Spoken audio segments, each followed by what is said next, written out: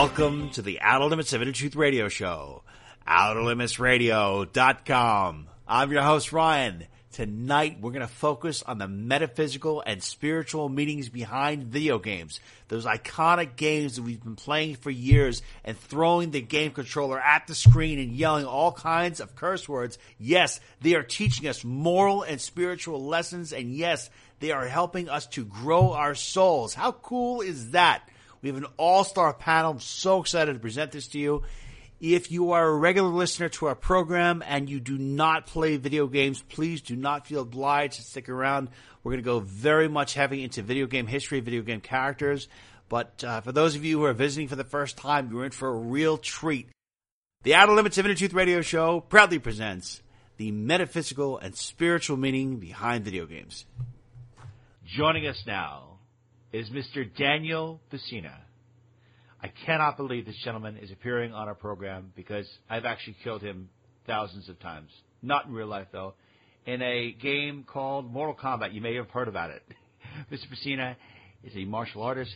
He studied under many masters. I can't pronounce some of these names, but he's incredible. You can learn more about him by going to his website at masterpesina.com. Mr. Pesina, great honor to have you with us today. Thank you for being on the program. Thank you, Ryan. Thanks for having us. Thank you. Having me. Okay, so get over here. Yeah. So you're in one of the most iconic video games of all time, Mortal Kombat and Mortal Kombat 2.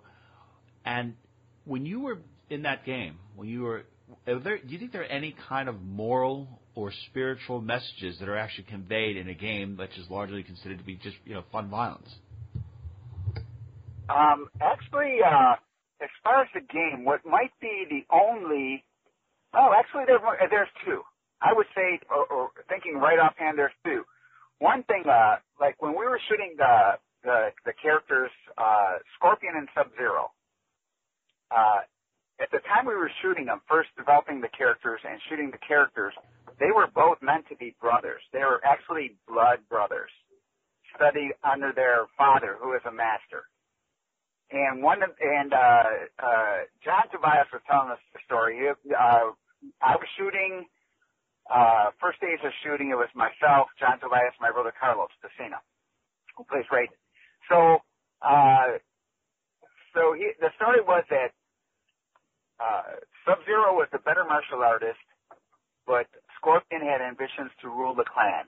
So he kills his father, and in return, his Sub-Zero, his brother, kills him, and then he comes back as Scorpion. But when we were developing the story, when John told us the story, Carlos right away interjected. He's like, brothers won't do that to each other. As being a smart ass. But anyway, it has like some moral condition to it. Got it. Well, I noticed that, you have a wide range in background in martial arts. And when you consider that all the moves that are in these types of games, do you think that they are expressions of art, they are of actually positive expressions because there's so much that goes into learning some of these moves that in some way, shape, or form, a person may just look at a game and say, well, okay, well, they're just fighting. But, if you're doing moves and you're really coming up with a style and a rhythm and flow to how you move and how you actually are engaged in combat, do you think that could actually convey a positive stream of energy to a person? Actually, the practice of it, like the internal martial arts, Tai Chi, Xingyi, Bagua being the main ones, were all developed naturally as a martial art, but later on, because of the mind-body connection, they became known as spiritual martial arts.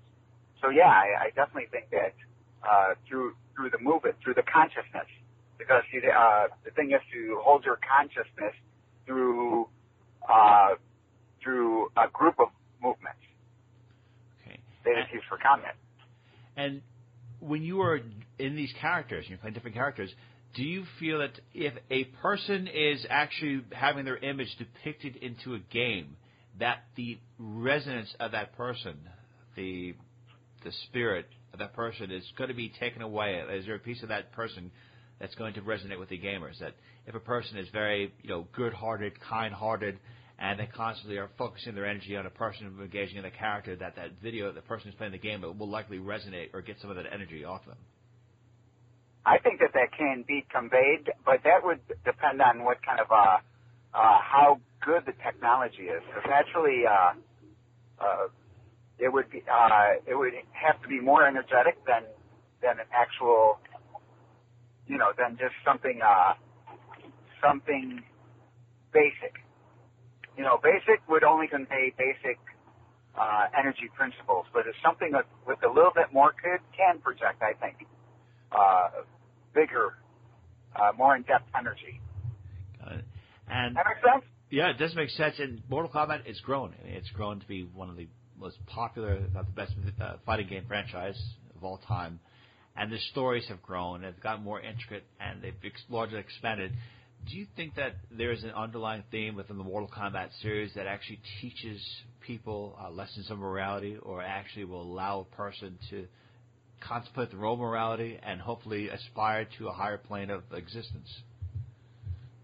I think, when we're creating game, we goofed around with that. I shouldn't say goof, but we did have that kind of philosophical talk while we're doing it. But in the end, I think it's just trying to be entertainment.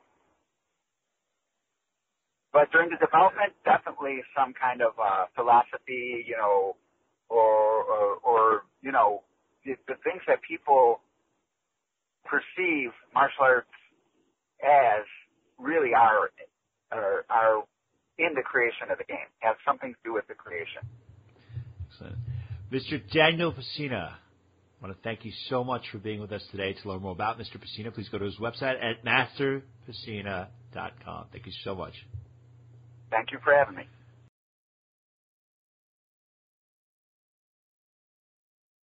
Joining us now is Dr. Rachel Cowart, a research psychologist and author of 3 different books about video games. One of her most recent books was called The Video Game Debate, Unraveling the Physical, Social, and Psychological Effects of Video Games.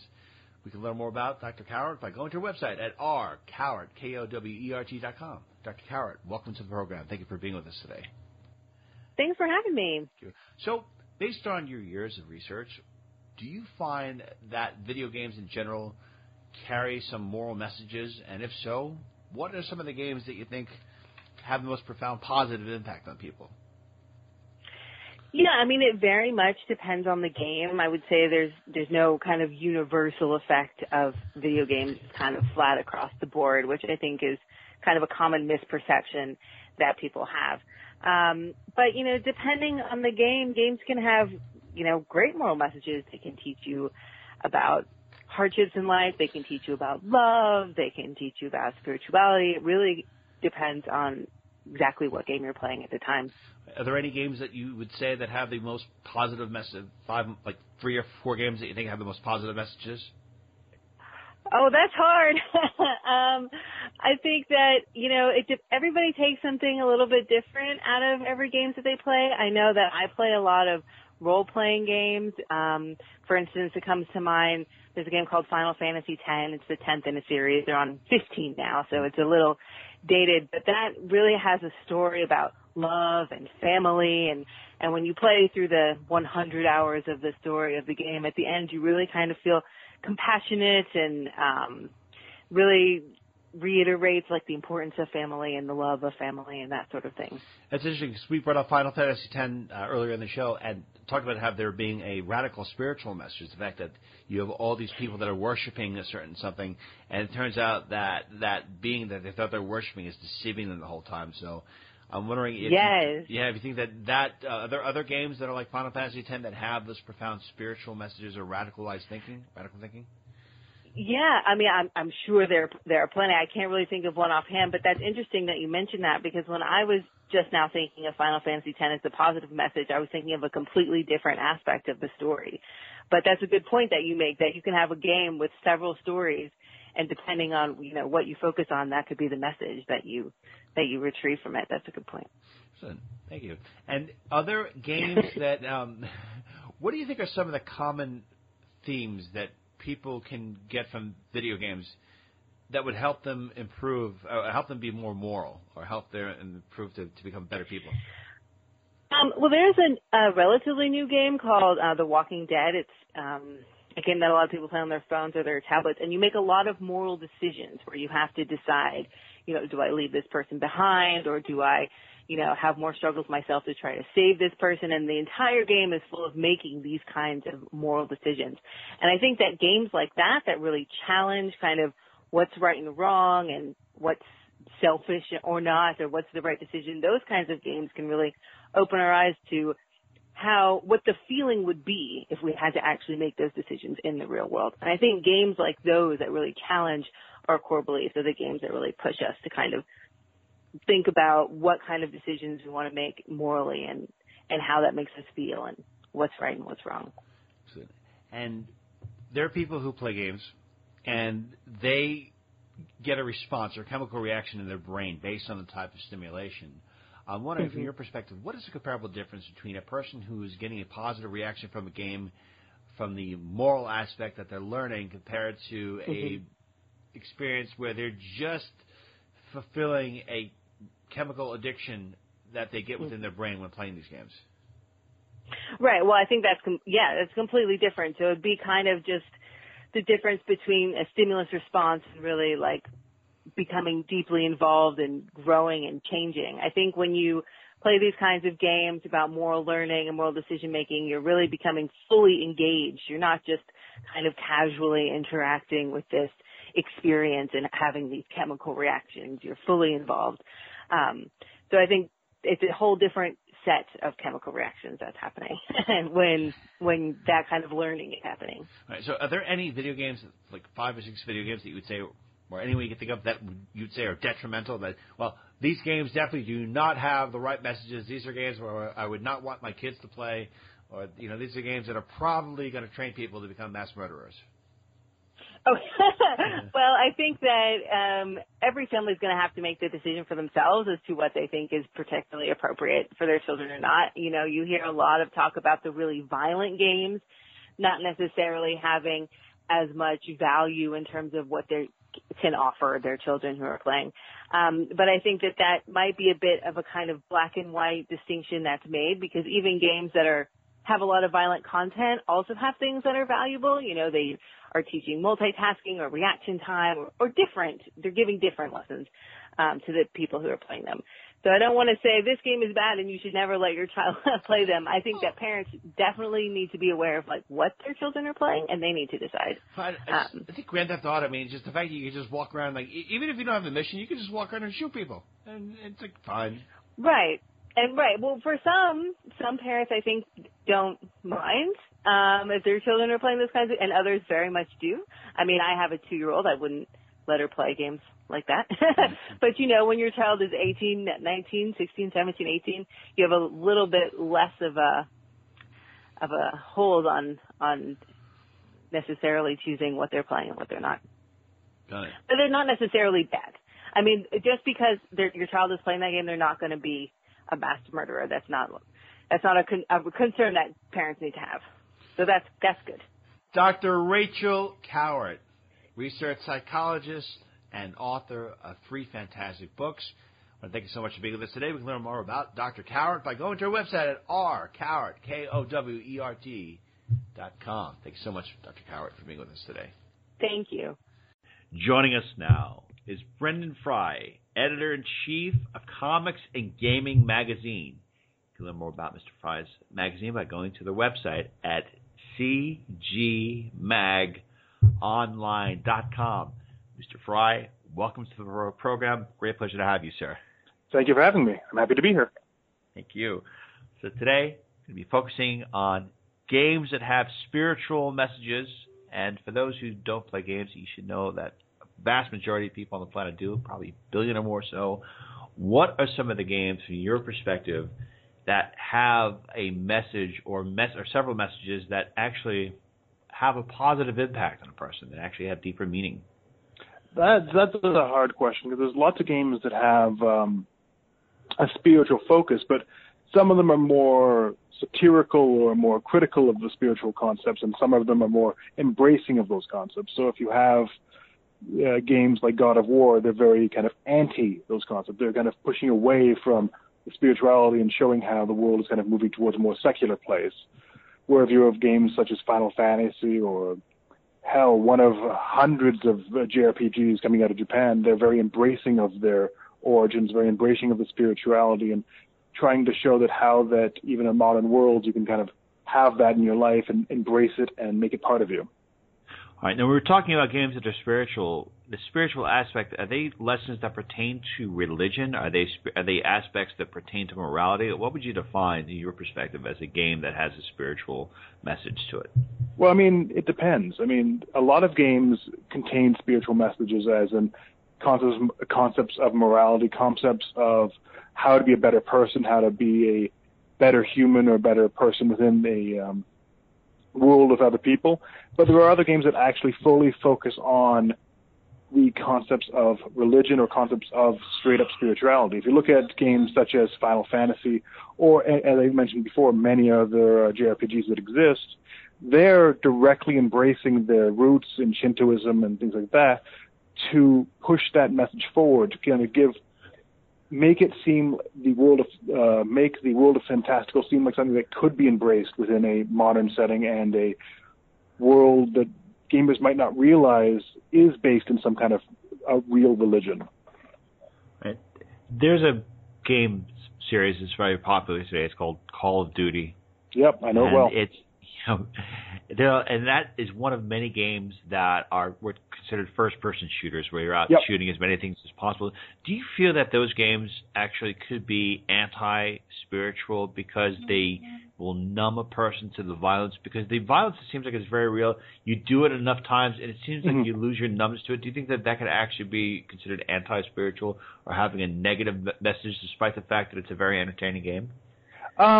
That's a hard question. I mean, there's lots of opinions on both sides in that front.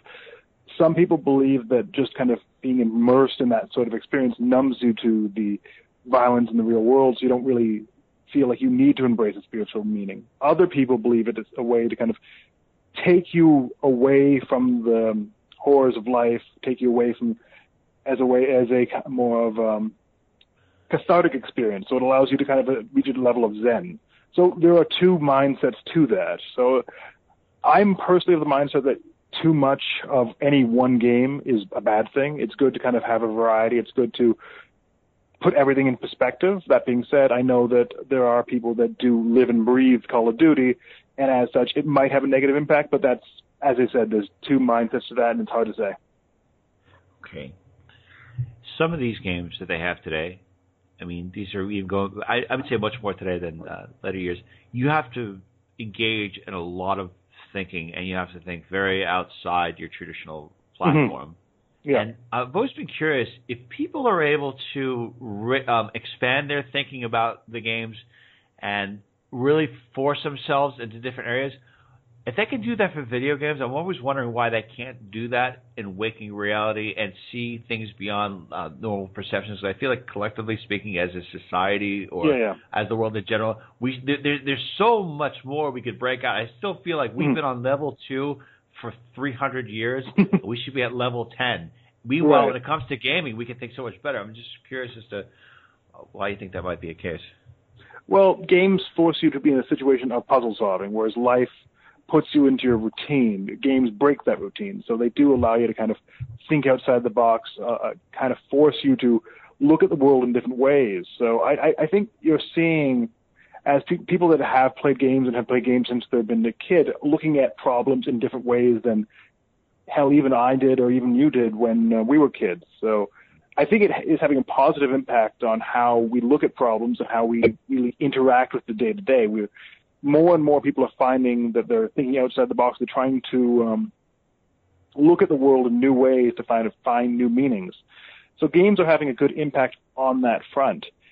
And it's just the fact that games force you to do that. In everyday life, if you do avoid needing to have a way to kind of look at the world in new ways, you don't. You kind of sit at your desk, or you'll do your daily routine, go home, sleep, and you never really are forced to kind of think about things in new ways. So games have a positive impact on that front, but it's hard when you have a routine to put yourself in that mindset and to look at the world in new ways, look at how the world could be more fantastical than you ever realized, if you know what I mean.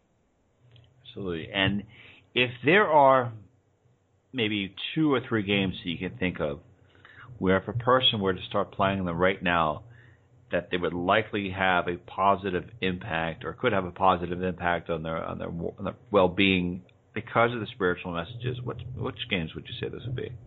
Well, that's a really hard question because games are a very personal thing. There's some games that I feel really kind of moved me, but they might not move other people. But if you want to go with games that I feel are positive for the most part, let's go with the games, like the indie titles, I think are the most impactful ways of looking at the world in new ways.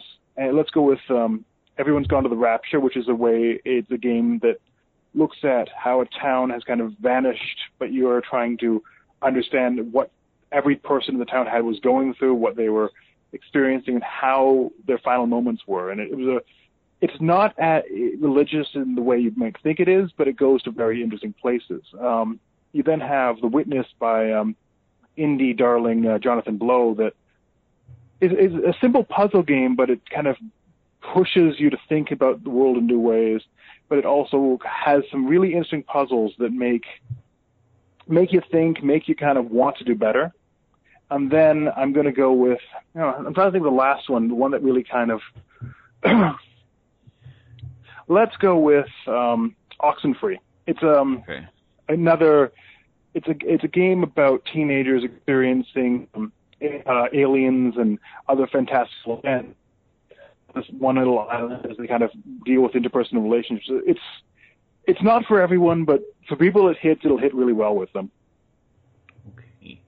Mr. Brendan Fry, Editor-in-Chief of Comics and Gaming Magazine. I want to thank you so much for being with us today. To learn more about Comics and Gaming Magazine, please go to their website at cgmagonline.com. Mr. Fry, great pleasure to have you with us today, sir.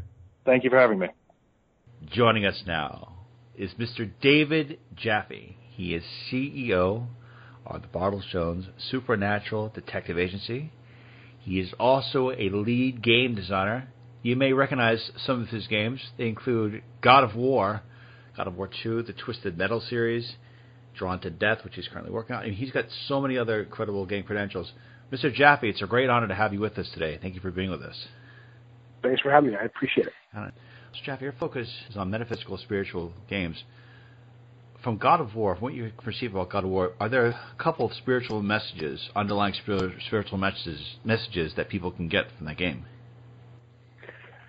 Well, help me. How do you define spiritual messages? I mean, I definitely think the game has, parables. Whether or not you would call them spiritual, I think depends on how you define that.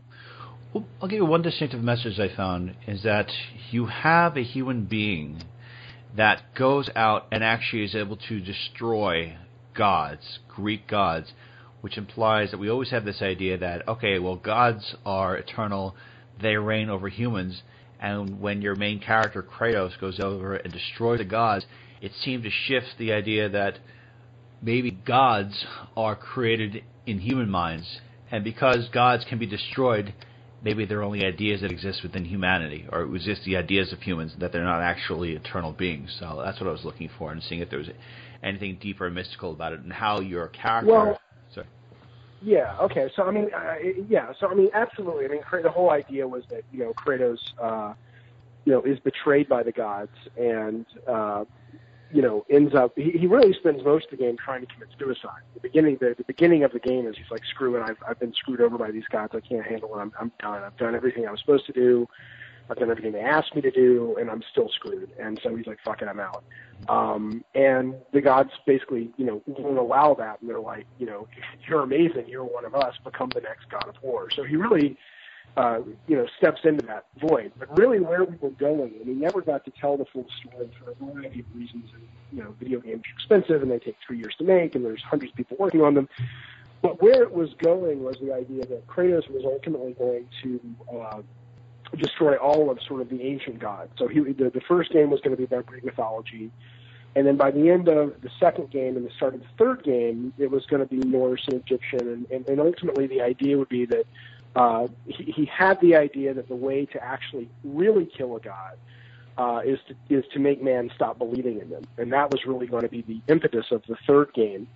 And the problem with it was at the very end of the third game, you were going to take on the role of playing the three wise men heading towards, the star in Bethlehem, and realizing that as long as man is alive, they're always going to create these things to explain the unknown. And so Kratos basically can never win. So at the end, he ends up, in that new series of games we were going to make, he was going to end up becoming the Grim Reaper, and basically just becoming death itself, because he's like, this is all I'm good at and this is all I can do because I can't win. And it was going to sort of really signify the rise of the current gods, even though I know chronologically, Christianity is one of the last religions of the new religion, but that's how we were going to tell it. So it was certainly on our mind to tell that kind of a story for sure. That's fascinating. That's incredible. Because everyone thought the new God of War series that starts, he's going after the Norse gods, I understand, Norse gods. And it's incredible that you guys actually seem to have that planned out all along. The idea that these gods do exist, do you feel that is a direct correlation to the way people feel about gods and religions right now? Did you try to put a lot of the same messages, belief patterns, and organized religions and religions across the world into that game for the purpose of exploring the idea of your character, exploring the idea that your character could actually overcome these gods? And do you think that there's a lesson from these games that humanity? Well, I think I'm sure there are people who do creative work that start with the theme in mind. I think for us and for me specifically, it wasn't until more than halfway through the original God of War that I realized sort of thematically what it was really about, which if you strip away all of the drama, the Greek drama and the monsters and the violence and the set pieces, it really is about a guy who puts his work ahead of his family and in doing so loses everything, which is exactly the Kratos story from God of War.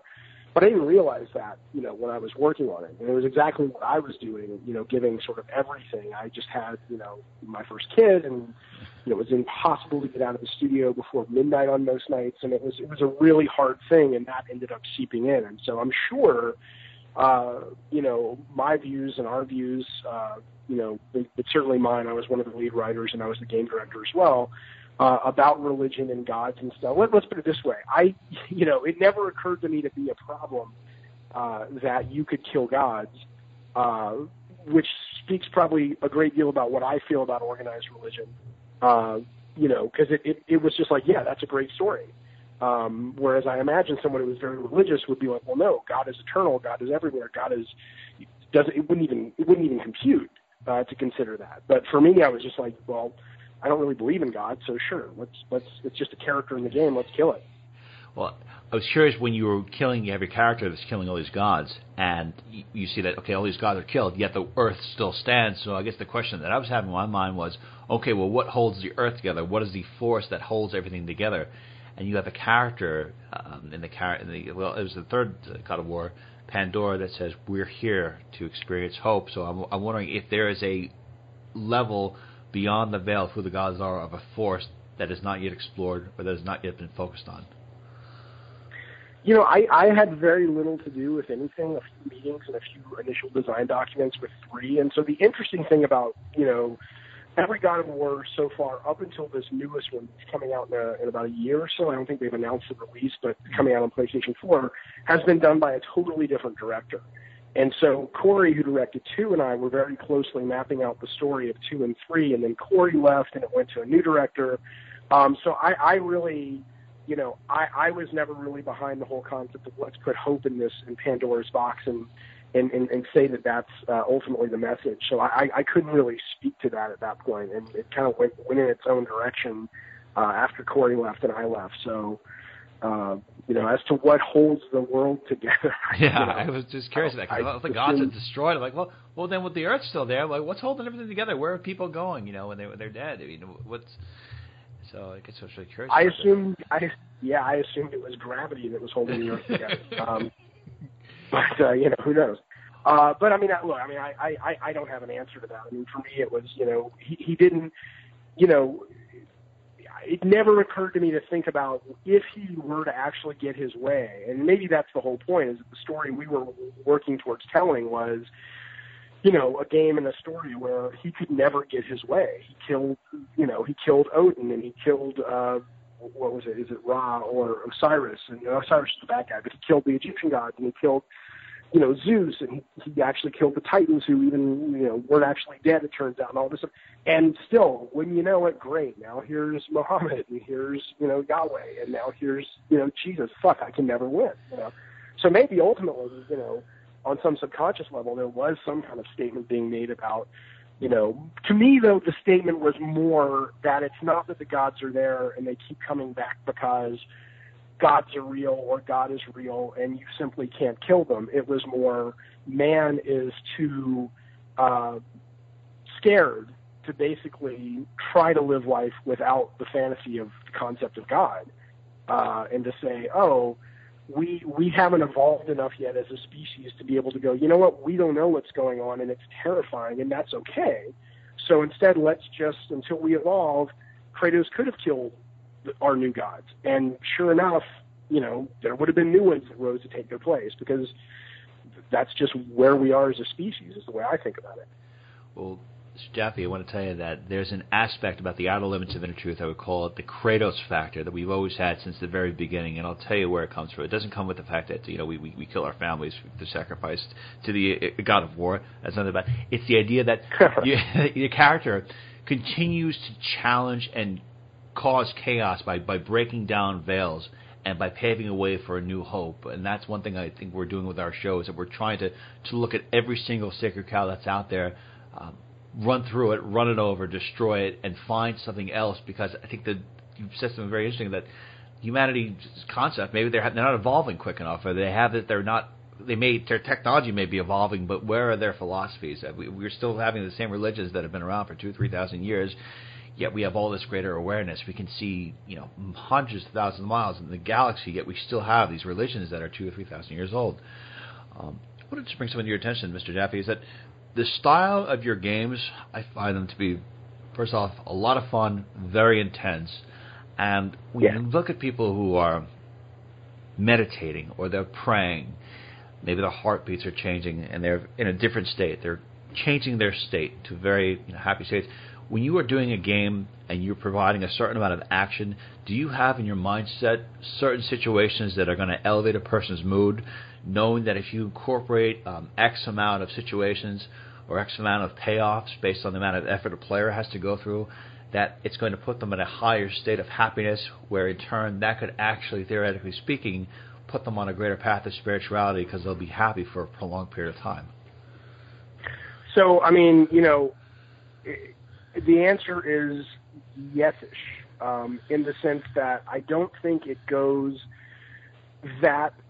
So here's what I can tell you for absolute sure. I can tell you that I believe that whenever we start a game, the thing we start with is what is the feeling that we want to elicit in the player? What is the emotion we want that player to feel when they're expressing themselves through the mechanics of the game? And I don't even mean the story or anything like that. So I just mean when you're having a direct connection with the controller and the characters on the screen, or whatever it is you're controlling on the screen, because that's ultimately what we're providing. Everything else is just window dressing. What we're really providing is a feeling state that comes from picking up that controller and having an experience with something on the television. And so for God of War specifically, there was a desire to make players feel strong and powerful, and everything else was in support of that goal. The new game we're doing, Drawn to Death, is really about making players feel smart, in terms of, even though it's a very violent action game, the way to do well in Drawn to Death is to study your opponents. Who are you fighting? What are their tactics? What are their abilities on the battlefield? What are your counters to those abilities? And while all of those things at an intellectual level are fine and good, ultimately it leads to the place of going, when you do well, you feel good about yourself because you feel smart, right? So I absolutely, we always start games with going, what is the feeling state we want to put someone in? And I can also tell you that, over the years, as recently as a few days ago, I will get people writing me and telling me what the games that we've worked on have done for them, whether it's a specific concrete memory of, I played Twisted Metal Split Screen with my dad growing up and he's not alive anymore, and it really when I saw the new one, it really meant something to me. It brought back those memories of being connected to my dad, or, Calling All Cars, which was a game we did. It didn't do very well, but it has its fans. And there's a guy who wrote me and said, I worked through my chemotherapy playing this game. It was one of the few things that just sort of brought me out of the awareness of my moment to moment and just let me sort of get lost in this game that you guys made. So there is that awareness. And every time we start a new game, we're like, what do we want to put out into the world in terms of what do we hope people will feel when they play this? But in terms of, do I think the games we're working on are contributing to evolving humanity? All I can tell you is I very much believe, I don't even think it's not debatable, but the whole butterfly effect. If something that we can do can make somebody happy, and that happiness sustains for that person driving to the grocery store the minute they put down the controller, and instead of being an asshole, they let somebody go through a stop sign, and that person goes on to give a compliment to a student because there's a teacher the next day, and 30 years from now, that's the kid that figures out how to cure cancer. I believe very much in that, in the sense that we should always do what we can through what we do to put good intention and good vibes out into the world. But we're not consciously going, okay, let's come up with a feeling state that will accelerate the evolution of humanity so we can stop spending all of our money on stupid bullshit and instead spend on space exploration so we can figure out what in the hell is going on. I think that's probably happening on a subconscious level, but it's not a conscious decision we make when we're working on game design.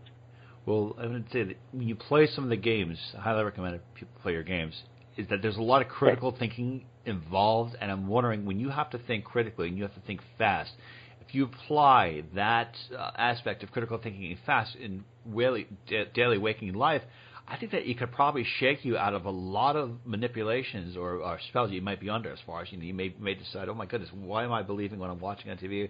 Why am I believing what certain people are telling me? Oh yeah, I mean, the older I've gotten, and I'm 45 now, and I have this discussion. I like to talk politics a lot with people online and stuff, and I've had this discussion with people now who are probably a little younger than me, but having, not that I'm that old, but I'm old enough to have gone through, how much people loved Reagan, and then Clinton, and then, Bush and Obama, and now to Trump. And, finally you have enough perspective where you go, Jesus, it never changes. No. It's every single time, when, quote, their guys in office, the arguments coming at the other party that's not in power are exactly the same. It's interchangeable. The stuff that they're saying now about Obama is the same stuff that people were saying about Bush when Obama was in power. And it's just like, wow, we're not evolving a goddamn bit. No. And so I realized that, the need for media literacy and critical thinking skills and just compassion, is the need for that is at a huge high. And I certainly, I hope to do my part, in whatever way I can. Not to say that I have any answers, and not to say that if the whole world started thinking critically, they would arrive at the conclusion that would make me happy. Maybe they wouldn't. But at least it would be a step forward of, like, can we just stop knee-jerking to everything we see on the news and all the clickbait and go, wait a minute, this is absurd what's happening. We're being mean to everybody all the time who doesn't agree with us, and this is just horrible, So so the reason I bring that up is, I mean, you triggered that thought, but it does go back to, as I get older, I think about, is there a way through my day-to-day, which includes our work, that we can contribute more meaningfully to just putting out better vibes into the world? And that's certainly something we think about. Well, thank you for bringing that up. It seems like I imagine that you probably would love Bill Hicks, the comedian, because right now I think if Bill Hicks was alive, he'd be so thrilled to see Elon Musk really trying to push people out and saying, "Listen, we got to explore the galaxy, we got to explore space." Of all the things that you've done, my brother loves Bill Hicks. He keeps saying I need to listen to him. I haven't. Oh, he's fantastic. Please, yeah, you probably love him. He was so far ahead of his time. We only have 2 more questions for you. And one of the questions is, Anthony Robbins has come out a lot and talked about how sometimes you can trigger yourself into a state. You can trigger yourself into a state of happiness. You can trigger yourself into a state of joy, sadness, and everything you want to do. Are there certain games that you've developed that you'll know at certain points are most definitely or likely going to trigger a person into a state of prolonged happiness? Do you have a formula that you've utilized that, generally speaking, will put a person into a state where they're very happy? And do you tend to keep certainly not. I mean, I'm always in the search of getting better and better and better at doing that. But okay. I think that the reason that's not that simple of a question is there's two kinds of happy, right? There's the cell phone, back in the day, Zynga Farm Bill version of happy, which is just sort of what's going to get the dopamine drip to happen more frequently. You know, there's kind of just that knee jerk of like, oh, I love pressing this button because it makes this wonderful coin sound.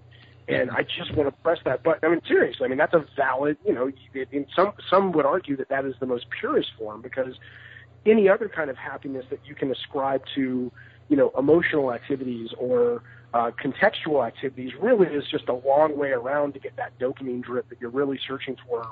You know, if you really just think about it as we're just these chemical beings and we're just these basic flesh robots, and that's really all we're trying to do. I don't know if I believe that, but there is definitely an easy shortcut to get the dopamine drip when it comes to interacting with things. I mean, you certainly see it at the beginnings of, like, you know, you see it in Vegas all the time, and you see it in cell phone games. Nintendo, who I don't think is that manipulative, but I think they do a wonderful job. It's just so much fun to be in their worlds and to click on the buttons in those games and to collect coins in Mario games, that it just makes you happy. So there's that part of it. But then there's the part of it that I think is, again, I don't think it's necessarily correct to call it a deeper level of happiness, but there's sort of a more contextual level of happiness that is a much harder thing for games to do right now, and it may always be hard. I think movies do a wonderful job, and books and plays, because they speak more to ideas, and games speak more to mechanics. And there's a lot of people out there that will tell you,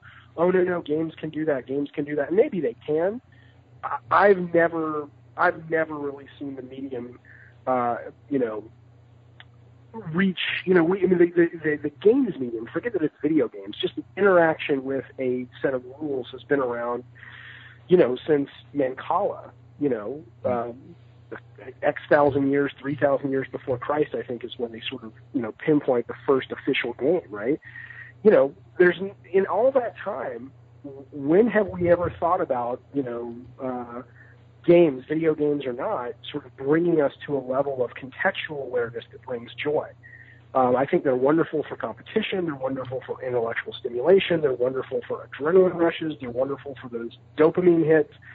But so many games, I mean, this might be getting into way too much for you or your audience. No, we love going far. Go far down the rabbit hole. I love this stuff because I love, how to make games and theory and all that stuff as well as making them. And so for me, there's so much wrapping around games today where it's like, oh, this game's really emotional and it's about something and this and that and the other.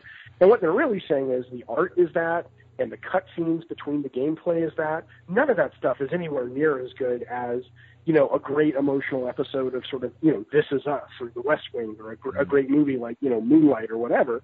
But ultimately all that is irrelevant because when all that cutscene stops playing, it's really about the game. That's why you're playing a game. And I have yet to see mechanics, which is actually the gameplay, evoke that level of contextual happiness. And I just don't really know if it's possible. And it might be. Some people would argue to the death that it is. I'm open to it.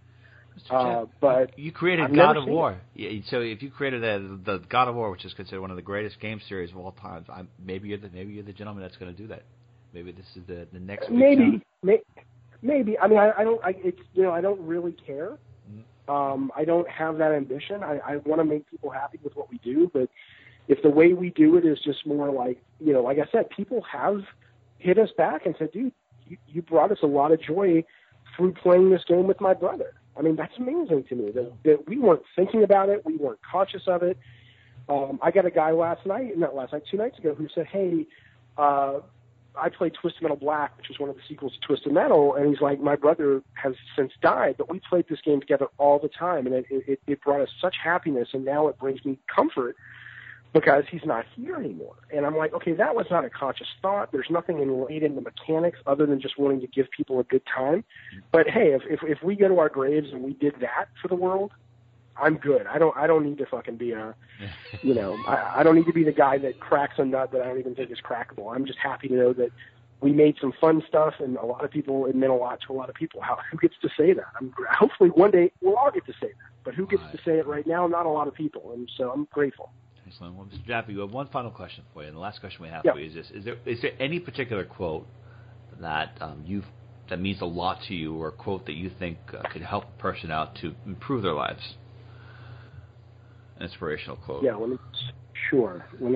Yes, but I'm trying to think what it would be. It would probably be, God, I want to give you something fucking profound because I know there's so many things that I've heard that have moved me and spoken through. But you know, I won't give you a quote. What I'll say is, well, you know, Pima Chodron has a wonderful quote where he talks about leading into the sharp edges, and I definitely think that's a really good piece of advice. But I think the bigger part is you mentioned meditation. Mm-hmm. I think meditation is that's my quote. Go meditate. Meditate for 10 minutes a day, and you know your life will improve, and you will become more compassionate, and you will realize that we are all in this together, and it's confusing, and it's weird, and we're all suffering, and we're all having a good time, and it'll keep you from being an asshole. So go meditate. That's what I would. Mr. David Scott Jaffe, CEO of Battletoads Supernatural Detective Agency, lead game designer. You can learn more about him by going to his Twitter handle at David Scott Jaffe. Mr. Jaffe, great honor. Thank you so much for being with us today, sir. Absolutely. I appreciate it. It was a fun chat. We'll talk to you later. Joining us now is Mr. Max Parker, video game columnist for the Pittsburgh Hit. Sorry, screw it. 3, 2, 1. 3, 2, 1. Joining us now is Mr. Max Parker, video game columnist for the Pittsburgh Post Gazette. You can learn more about him by going to his Twitter account handle at GameGuyPGH. Mr. Parker, welcome to the program. Thank you very much for having me. Well, I have to tell you, I think it is incredible that most people, when they go to work, oh, God, I got to go to this 9 to 5. You're the video game columnist. That's awesome. How does one become a video game columnist? Well, I studied journalism in college at Duquesne University in Pittsburgh. And I had a corporate communication job out of college, and it wasn't the most rewarding work, but it was what I studied, communications and journalism. So I realized that the Post-Gazette, which is the largest daily newspaper in Pittsburgh, covered all kinds of entertainment and arts and like theater and movies and music, but had no real coverage of video games. And video games have been up and coming for decades now and constantly on the rise, it seems like. And so I pitched that beat at the Post-Gazette, so somebody to cover and critique and cover news about tech and the world of video games. And that was about 8 years ago, and here I am today. That's awesome. That's really awesome. And of all the games that you've seen over the course of many years, are there any games that stand out in your mind as being spiritual or having deep moral lessons? There are, and as the medium of video games as an entertainment medium matures, it starts to explore. The games start to explore more mature themes, so like spirituality or religion or moral standards, or just philosophy, just world philosophy. And we've seen a lot of that just in the last couple decades. I mean, there have been, and of course also many of these games that I'll talk about are open to interpretation. So some people might interpret it to have deep religious meanings or deep philosophical meanings. So I mean, there are absolutely a lot of games out there that really broach these topics. Sure. So I mean, the start.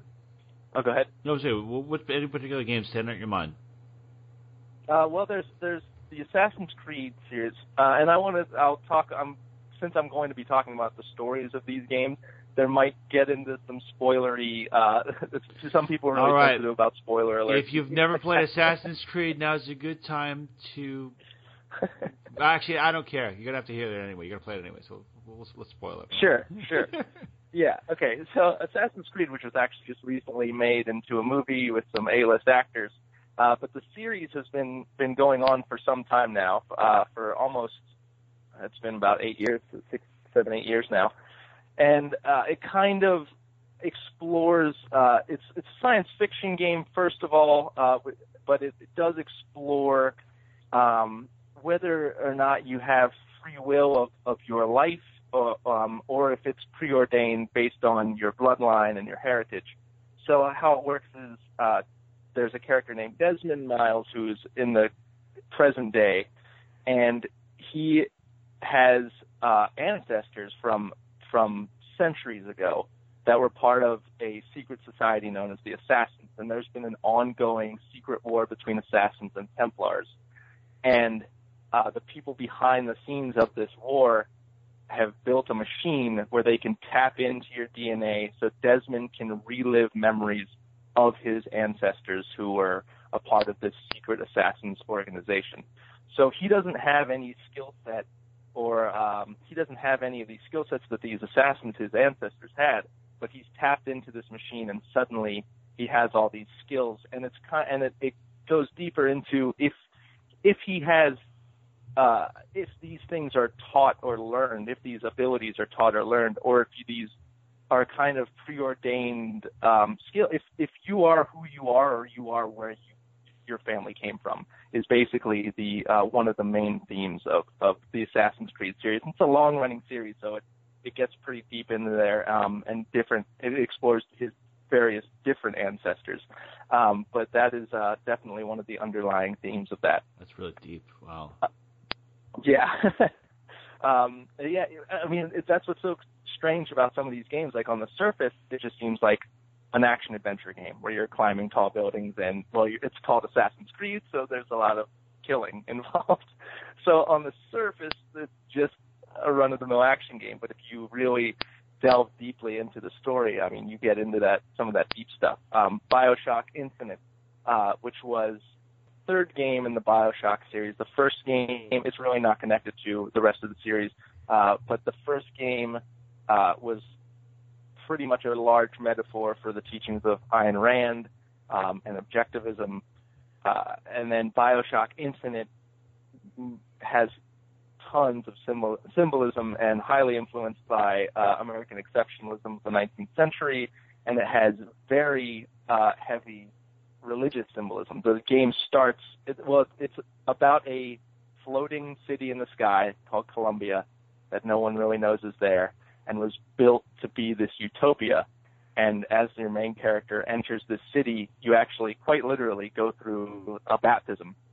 So there's definitely symbolism of a rebirth when you enter this city. And of course, like most stories with the utopia, things are not what it seems, which is actually like the main theme of the story is that, or of the city itself, is that utopias aren't all they're cracked up to be. Utopias are, so there's definitely some symbolism there about American exceptionalism and religion and those influences, how those things influence people. And then also the main character, again, it gets into free will, whether this was all preordained with the main character, if he was meant to be there to experience this city, if he has control over the choices he's making, or if this is all kind of preordained and he doesn't have any free will at all. If somebody else is pulling the strings behind the scenes in this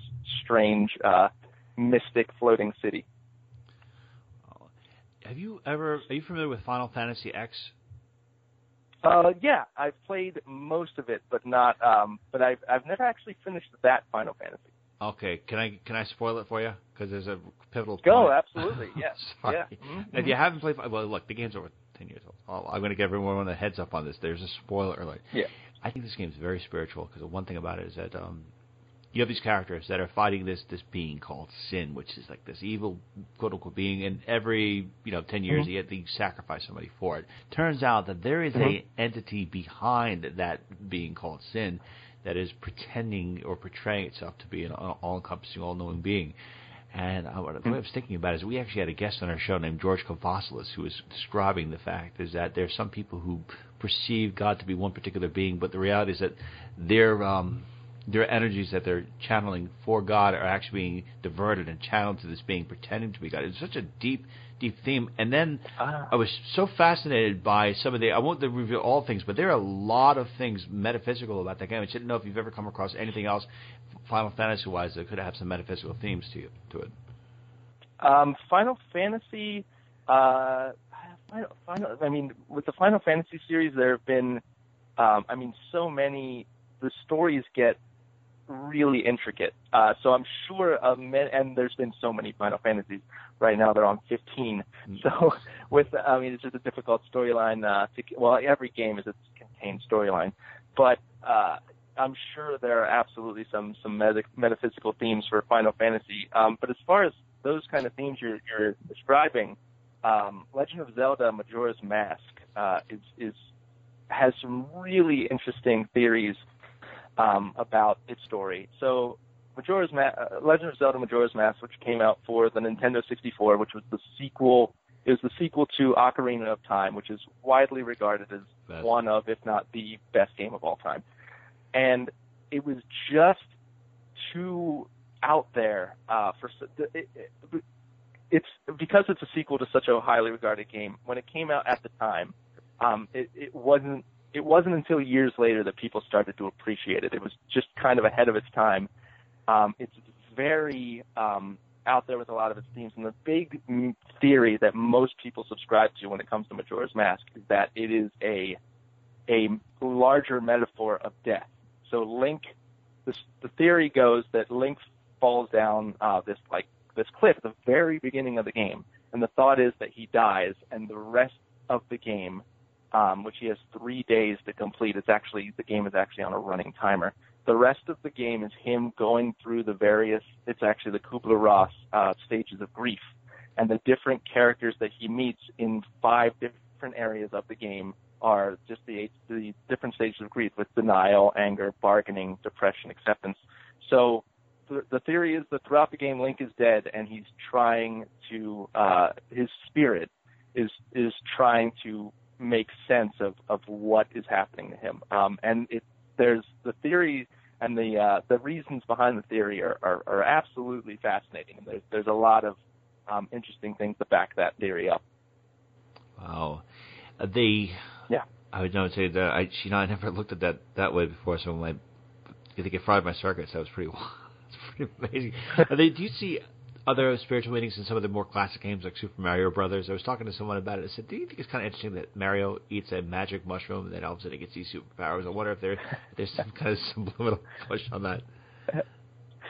Well, that's an interesting theory. I mean, with those early games, there's just so little, I would guess you would say, meat to the story, because you're just dealing with little 8-bit graphics and no one's talking. There are no voice actors or anything like that.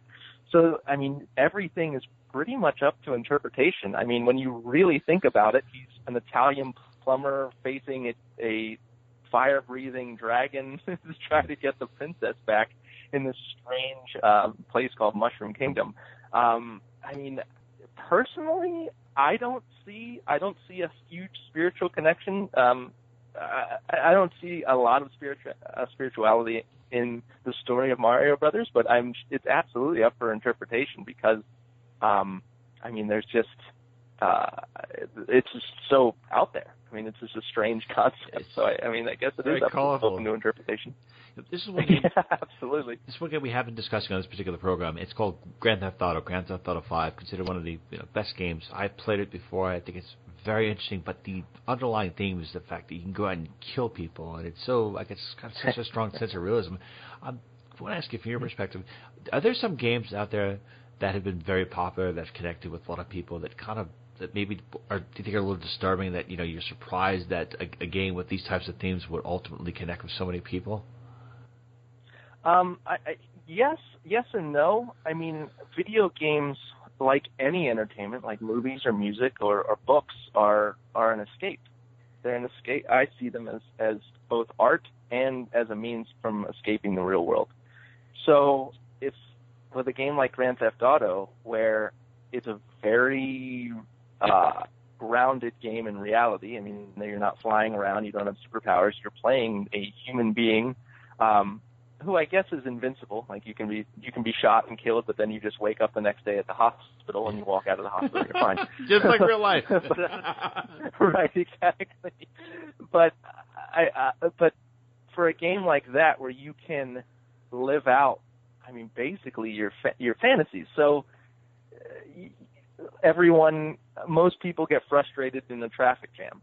So this game has traffic jams, but you can do whatever you want in it. You can drive your sports car in between the lanes and just crash into every car in front of you. You can drive on the shoulder to just get away from everybody. So you can do all these things. I mean, there are so many these social norms that everybody, like the shoulder is there. So, I mean, you could just bypass a traffic jam, but no, I mean, social norms say you stay in your lane, and you just have to wait. You stay in your lane and you wait. But in Grand Theft Auto, you can do whatever you want. You can get out of the car and jump on top of the cars in front of you. You can do whatever you want. And there's absolutely something appealing to that. Just an outlet for at the end of a stressful day with work or like I said, with traffic. I mean, to just pop on Grand Theft Auto 5 and just have this realistic playground with really no consequences. I mean, it's not surprising that something like that would be so appealing to everybody. I play this game, and my wife says, she's like, now you wonder why all these kids are doing this stuff, and they're like, oh, you can't get in trouble for it. It's just so real. Right, yeah. Nice. Final question I have for you is that with the advent of virtual reality, with it becoming so much more, I guess, realistic and better than it ever has been, how do you think that's going to maybe cause some positive or negative effects on people's spirituality? Do you think that's going to allow them to experience, manifest things differently? Do you think it'll give them more peace? Do you think it might be something that could be utilized for people with post-traumatic stress disorder? Where do you see it? Where do you see it going? It's so young, and there's so much potential for virtual reality. I mean, it's just been in the mainstream hands for, actually we're just getting to a year this month. So it's all so new, but it's absolutely, I don't know if you've ever tried it, but it's unlike, I've been playing video games for decades now, and this is unlike anything I've ever played. It just, when the games developed for this platform are done well, it just enhances it, and it depends on the genre. So one thing I always like to say about virtual reality is horror games. The best horror games are for virtual reality, because when you're in that world that's just designed to scare you, when something's coming behind you and you can physically turn around and see something gaining on you, you're so immersed in the world. I mean, it's unlike anything else. That's one aspect of virtual reality. I mean, but as far as I'm sure it will have plenty of more useful applications for it. Like you said, post-traumatic stress disorder. If the development is there for it, the potential is high. I know there are other applications for stage fright. So you put on this headset and you put on the headphones, so it feels like you're there, and it puts you in front of a stage, in front of a crowd of people, and eventually with that repetition, and will get people over stage fright. Now, I'm not comparing stage fright to post-traumatic stress. Those are two extremely very different things. But there are absolutely useful applications that I think are on the horizon for virtual reality, and it has a bright future, I think. Mr. Max Parker, video game columnist for the Pittsburgh Gazette and new father. Congratulations once again. You can thank you so much. Tweet him your congratulations and learn more about him by going to his Twitter account at GameGuyPGH. Mr. Parker, thank you so much.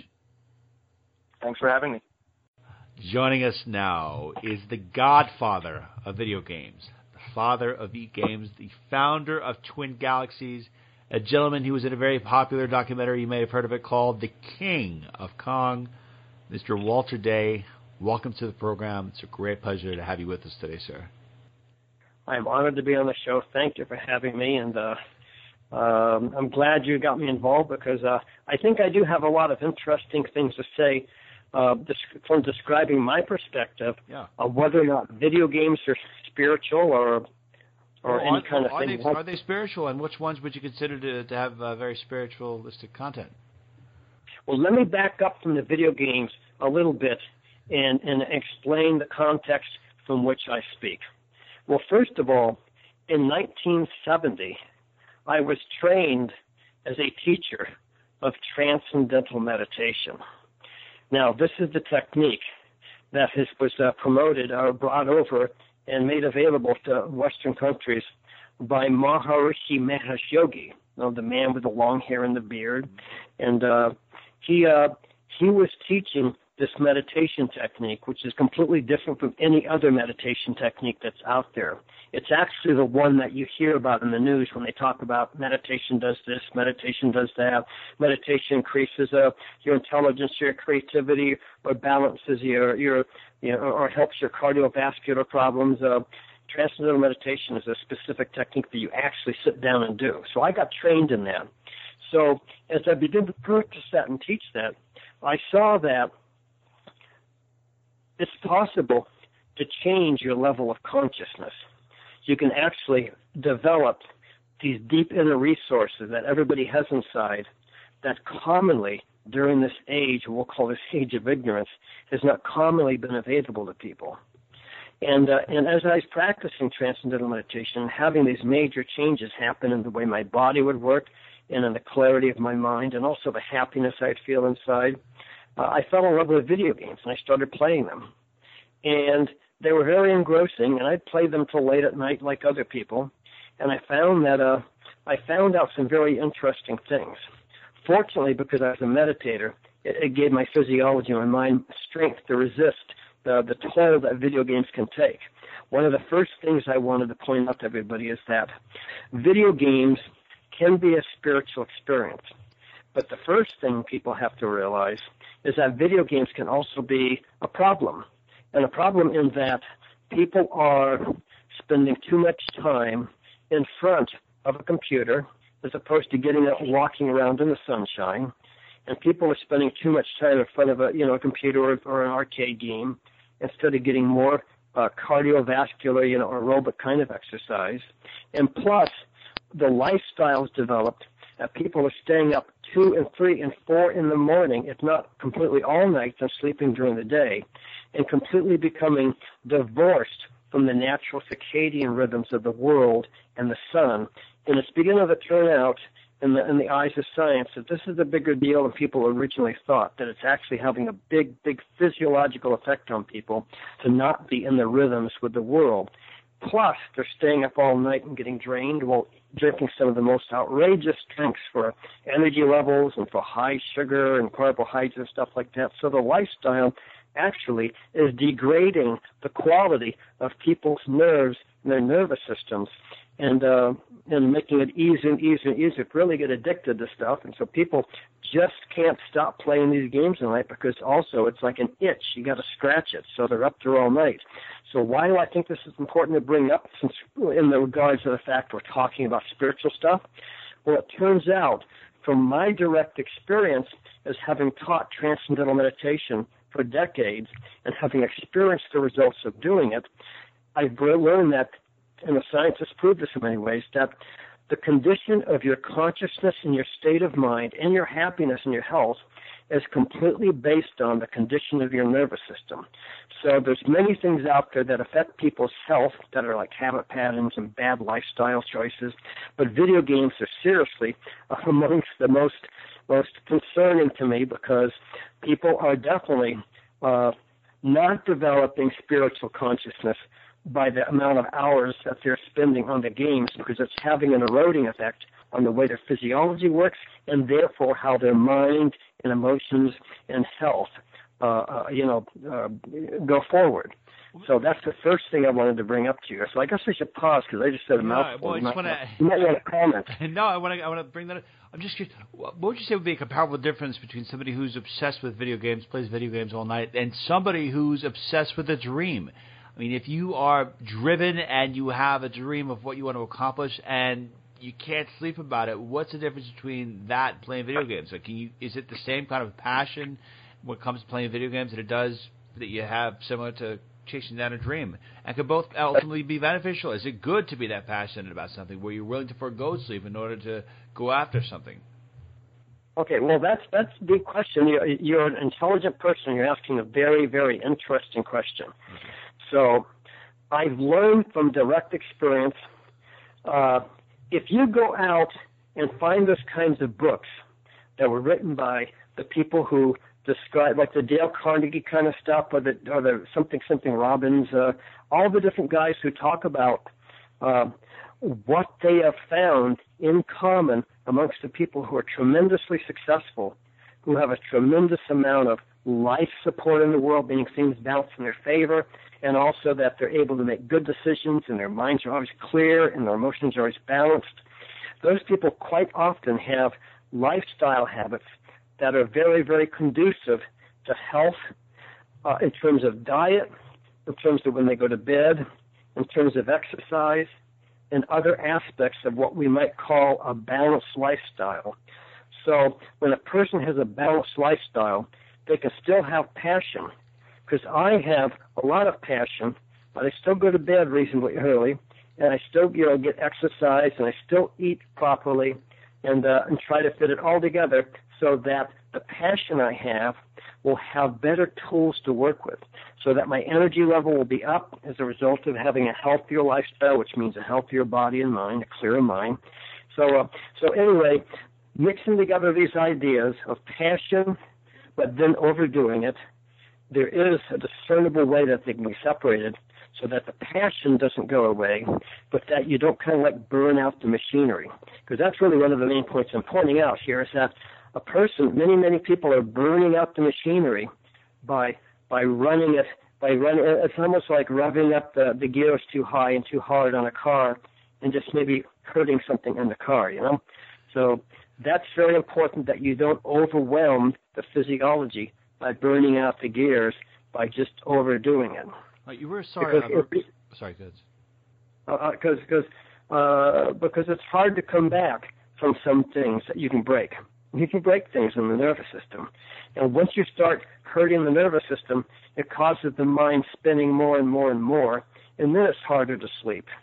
So there's balance, and that's the most important thing. And that's what I personally found happening as a result of doing transcendental meditation 20 minutes twice a day. Is that the physiology got balanced, so that automatically the brain and the way I felt and the way I thought was clearer, was able to handle jobs, handle things that I wanted to do or accomplish more efficiently and more easily, and didn't negate the passion.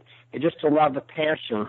It gave the passion some tools to work with, some machinery to work with, so there was a better chance of accomplishing what I wanted to accomplish. So you recently started another documentary called Man vs. Snake, which is about two people competing for this classic game called Nibbler. And I was wondering if you had genuine concerns about the mental and physical well-being of both participants, because they were playing this game for almost 2 or 3 consecutive days in a row. And I'm thinking that, from a doctor's perspective, if you're standing for so long, I would imagine that would increase your chances of having a stroke, because or blood clot developing, or you could have some long-term nerve damage staring at a screen for that long. I was wondering if you were ever concerned about the participants in that movie, or if you ever been concerned about the physical and mental well-being of other people who've tried to go out and set records, but by doing so, they're staring at that machine for so long. Okay, Man vs. Snake is a movie everybody has to see. It was quite enjoyable, wasn't it? It's great, yeah. It's also, oh my goodness. It's also very intriguing and very compelling. It's an interesting movie, Man vs. Snake. I don't know, where is it available? I guess it's on HBO or it's on Netflix. It's on Netflix. Okay, so back when people first started playing video games, and they're putting their quarter in the games, some of those games allowed a person, if they were good enough, to keep a game going for 25 cents a quarter, okay? And so there was a big, fierce competition amongst gamers all over the world to try and get the highest scores on a single quarter without losing their last man. And this movie, Man vs. Snake, is about possibly the most famous video game marathon is what they're called. Keeping a game going on one quarter. And back in those days, it was young kids with flexible nervous systems, who it didn't hardly faze them. They got tired, but they went right through it. However, now we're getting to the age where these people who are doing these marathons are some of the same people, but they're all 48 and 49 and 50 years old.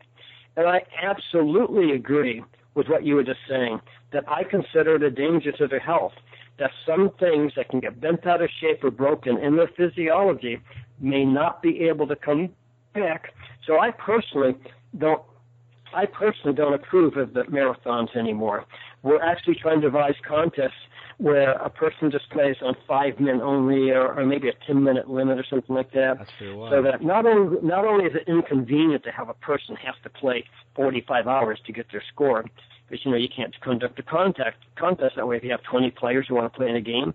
But if they all play Galaga with only a 5-man limit, or play Centipede with a 3-minute limit or something like that, it makes it a convenience so that the contest can be conducted and that it doesn't go on and on and on. But as far as the health goes, absolutely, people playing for 40, 50 hours on one quarter, not only does it hurt their probably their brain structure and their eye structure and their back and sitting there and joints and then on top of that they start drinking all sorts of sugary drinks, and so it's just a lot of stress and wear and tear on the physiology. So I think that anytime someone does a marathon, whoever is organizing it for them should make them sign a disclaimer that says, if anything happens to my health, you, the arcade owner, or whoever's doing it, are not responsible. It's completely my own sole responsibility, whatever health mishap is. That's pretty amazing. Yes.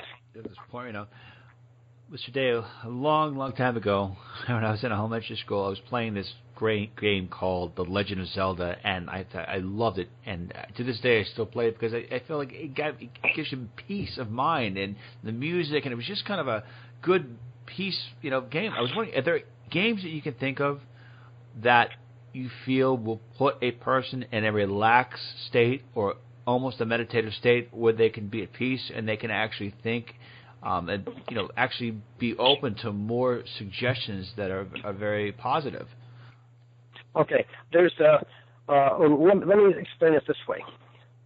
There are different games that are so non-demanding that they're not in the competitive realm. Have you ever played Robotron? I believe so, yes. Okay, Robotron, you're in the middle of this huge churning mass of robots chasing you and shooting them on all sides.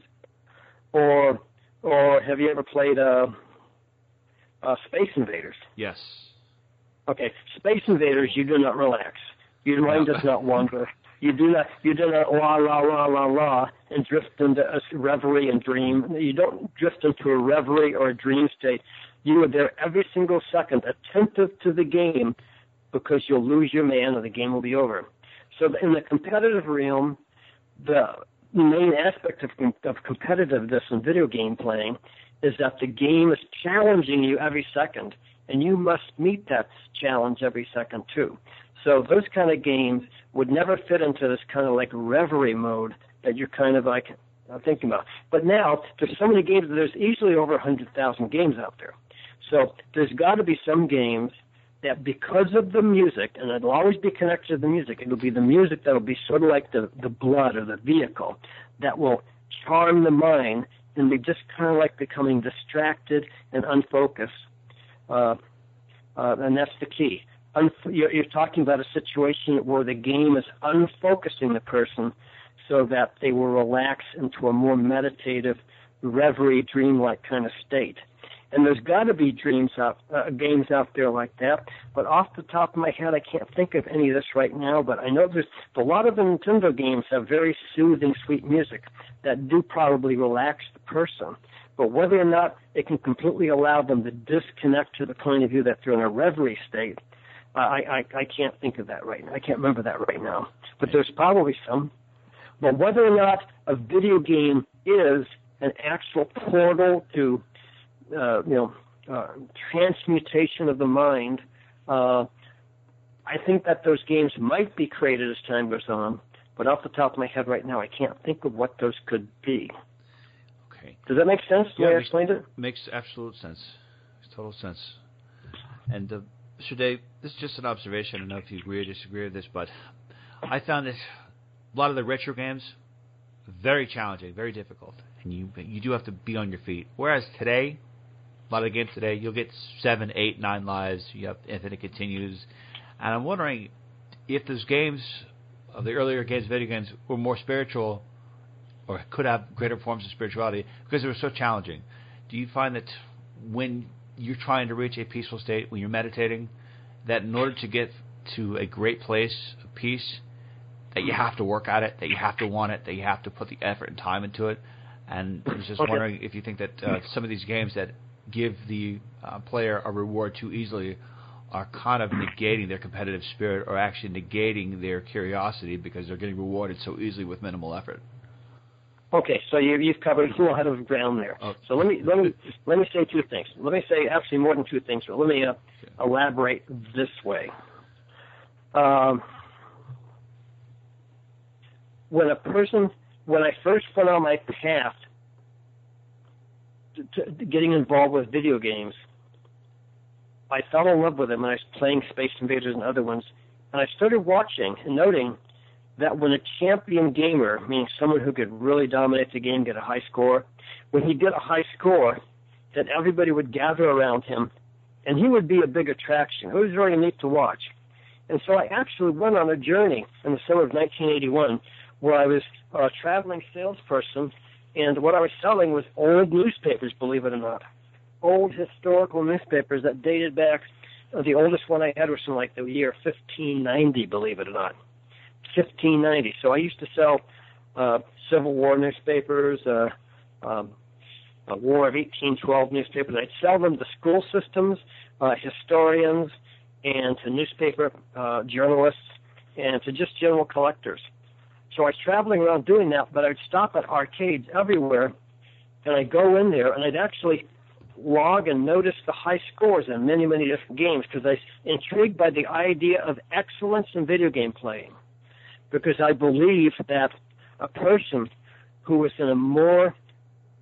whose consciousness was more developed, which means that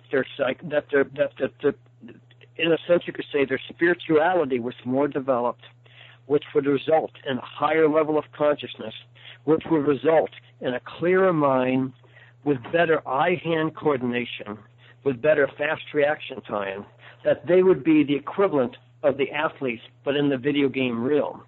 So I was intrigued by that. I was watching for people like that. And my own personal experience and other people's is that you can go into the zone. Whatever level of physiological development your nervous system has, or another way of saying it, whatever spiritual level of development you have on the level of consciousness, which also means the nervous system because they're connected, they're interconnected, will determine how much, to what degree, that you are able to get into the zone.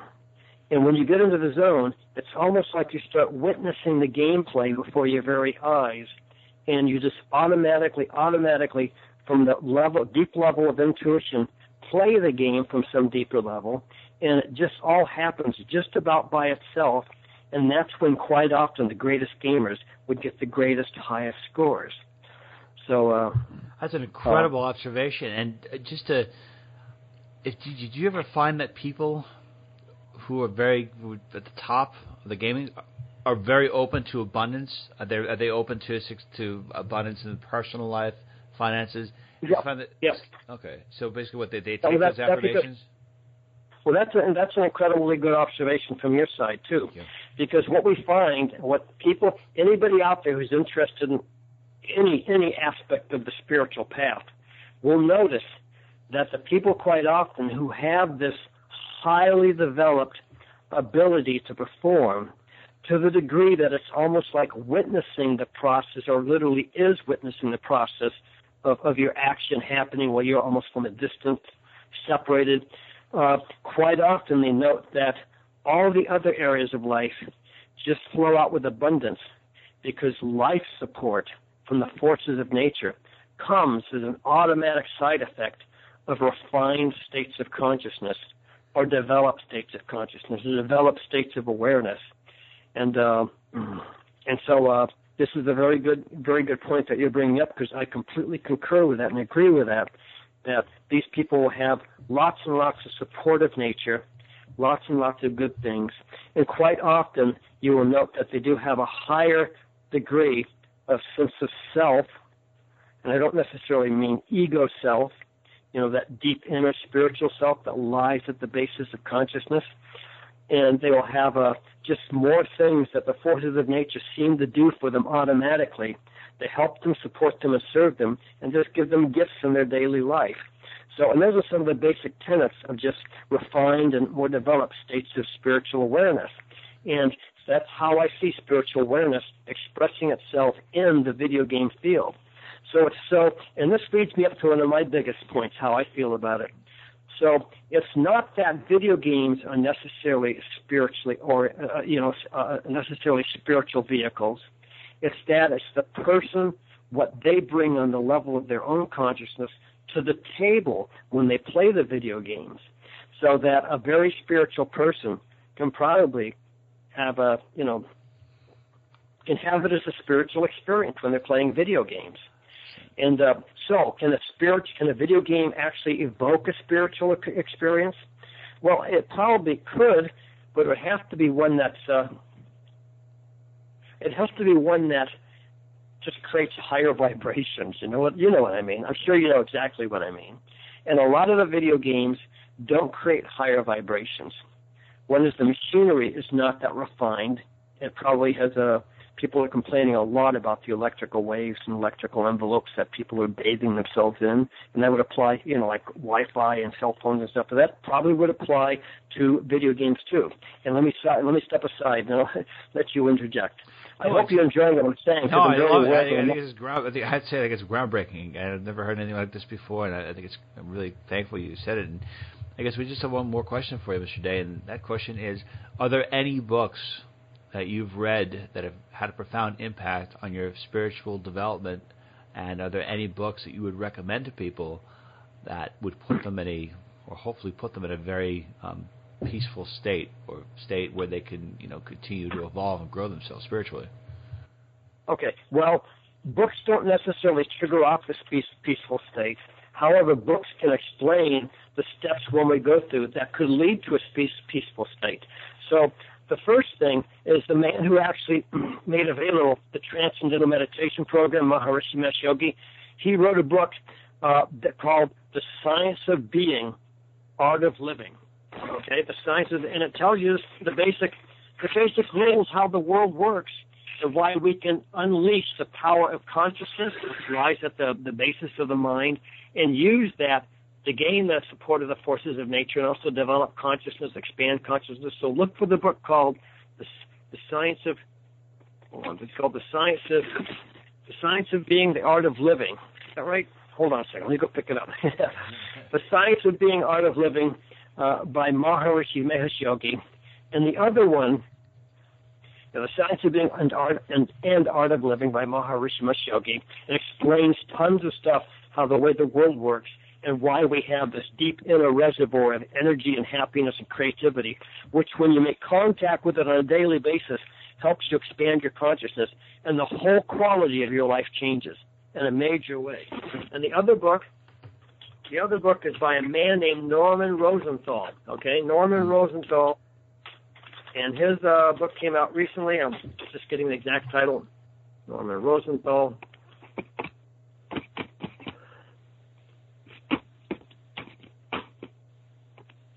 just came out with a book, and it's called Supermind. You want Norman Rosenthal, MD. He just came out with a book called Supermind, and it says how to boost performance and live a richer and happier life through transcendental meditation. Because what he does is he defines our lives.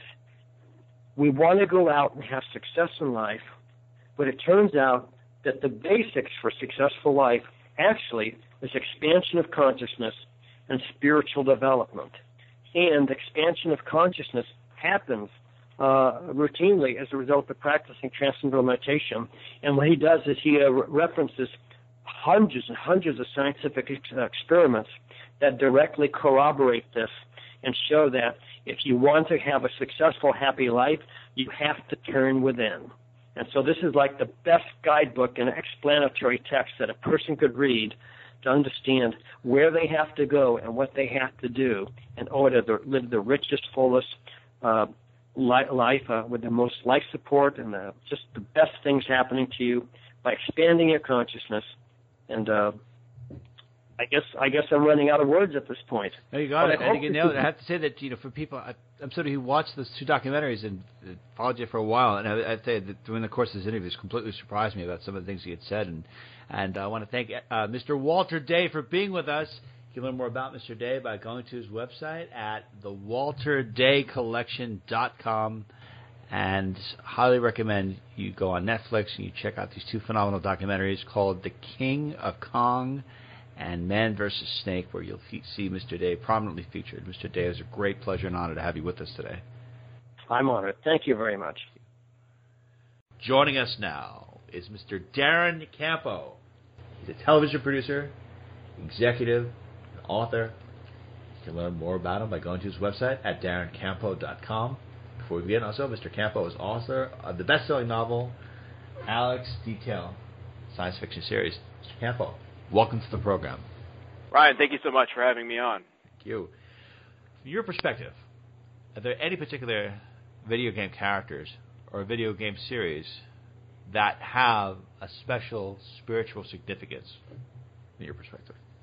Well, many of them are based on what we would think of as a fantasy world. So I think the most popular ones right now, let's say The Legend of Zelda, just because Nintendo just came out with their new Link today. We see a particular journey that's familiar to us where a man of science or a person of science becomes a person of spirit.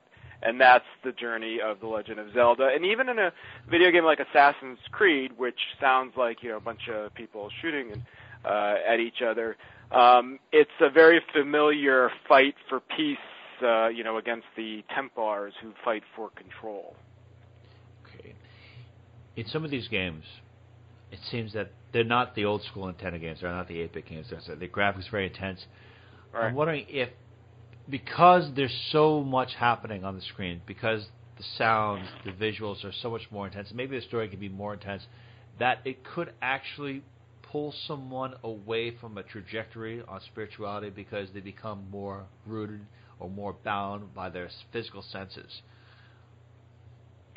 Well, I think what the thing to look at in, let's say, how we measure game spirituality is what are the sorts of choices that you make, and are you rewarded for those choices?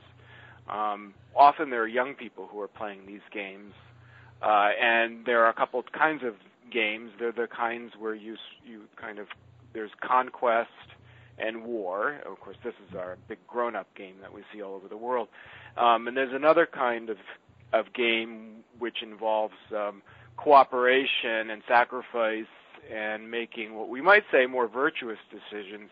And I think to the extent that a player makes more virtuous decisions in a simulated reality, they may be more likely to make more virtuous decisions in real life.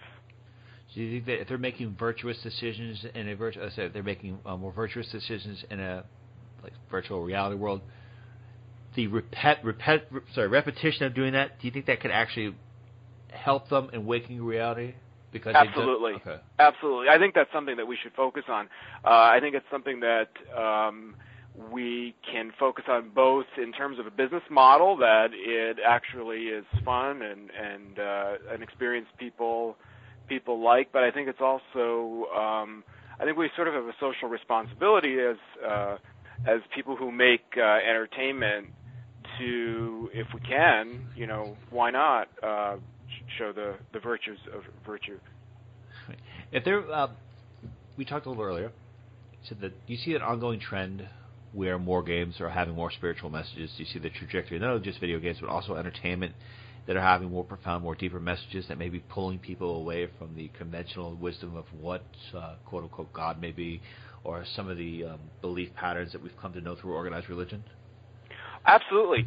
Ryan, the movie that really blew me away most recently was Doctor Strange, and that's part of the Marvel universe, so it's coming right out of Disney, and it's not get more mainstream than Marvel, of course. In Doctor Strange, what we have is this doctor who's a great surgeon. He's a man of science, of no faith, of no spirituality. It's very clear in the movie.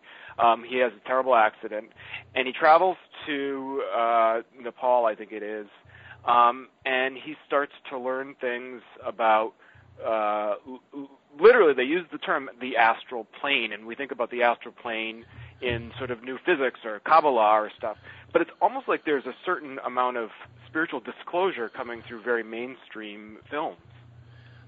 You mentioned the astral plane, and it reminded me of there's a very popular toy series called the Transformers that I used to love when I was a kid. Right. And I was looking at some of the older stories, and it's like, wait a second. And they're talking about the beings coming from the astral plane, that they're physical manifestations of what is happening on an astral plane. And I understood it now. I had no idea what it was back then, but I'm like, what? Are the Transformers communicating some deeper metaphysical messages? And apparently they are. And I'm wondering if there's other series that people kind of love and enjoy that, from your perspective, might be having a deeper metaphysical message. Is there any games that come to mind for you?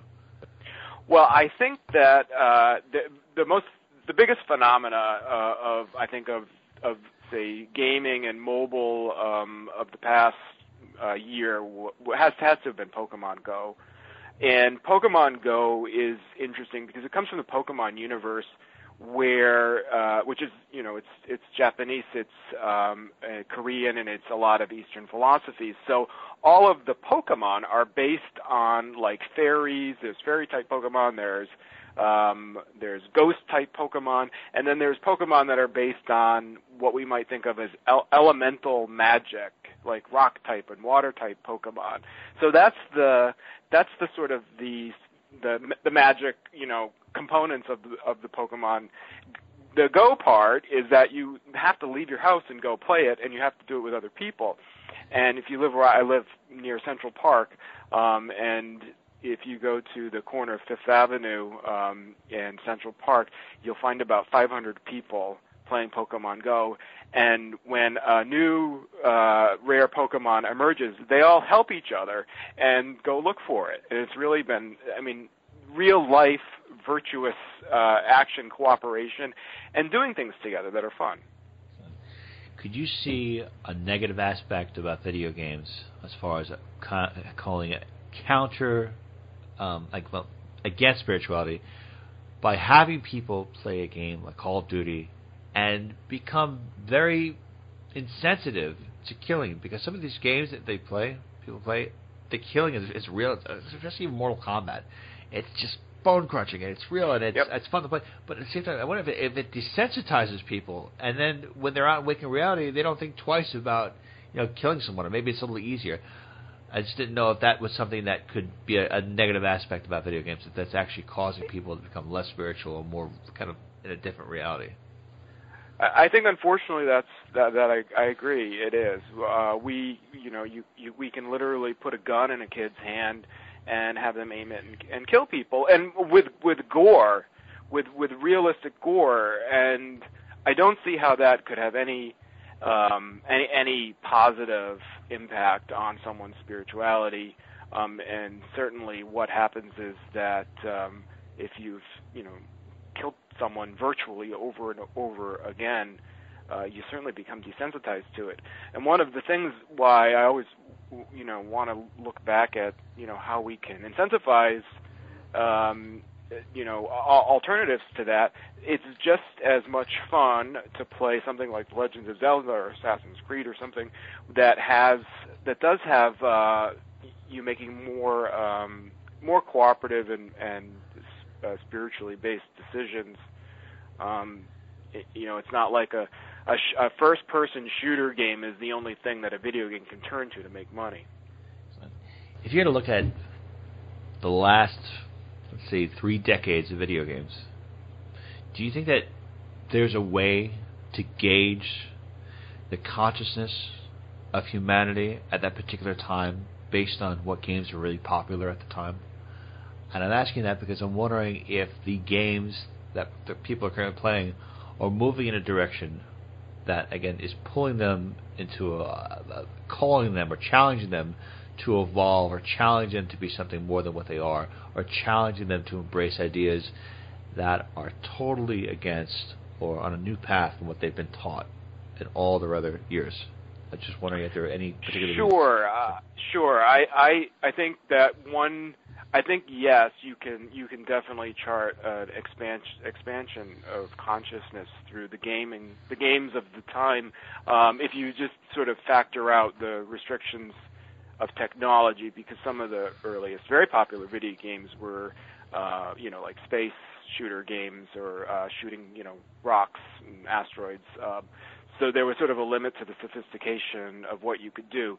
But what was happening at the same time as early video games was sort of this multiplayer role-playing fantasy games like Dungeons & Dragons, for example, which was kind of based on worlds of magic and heroes' journeys, and the idea of you have to go into a cave and slay your dragons and get your bring out your true self, and I think that's what we see now reflected in a lot of these big games, these big multiplayer games. We have the technology now so that what was not possible 30 and 20 years ago, and you had to play it like a Dungeons & Dragons, is now becoming much more popular.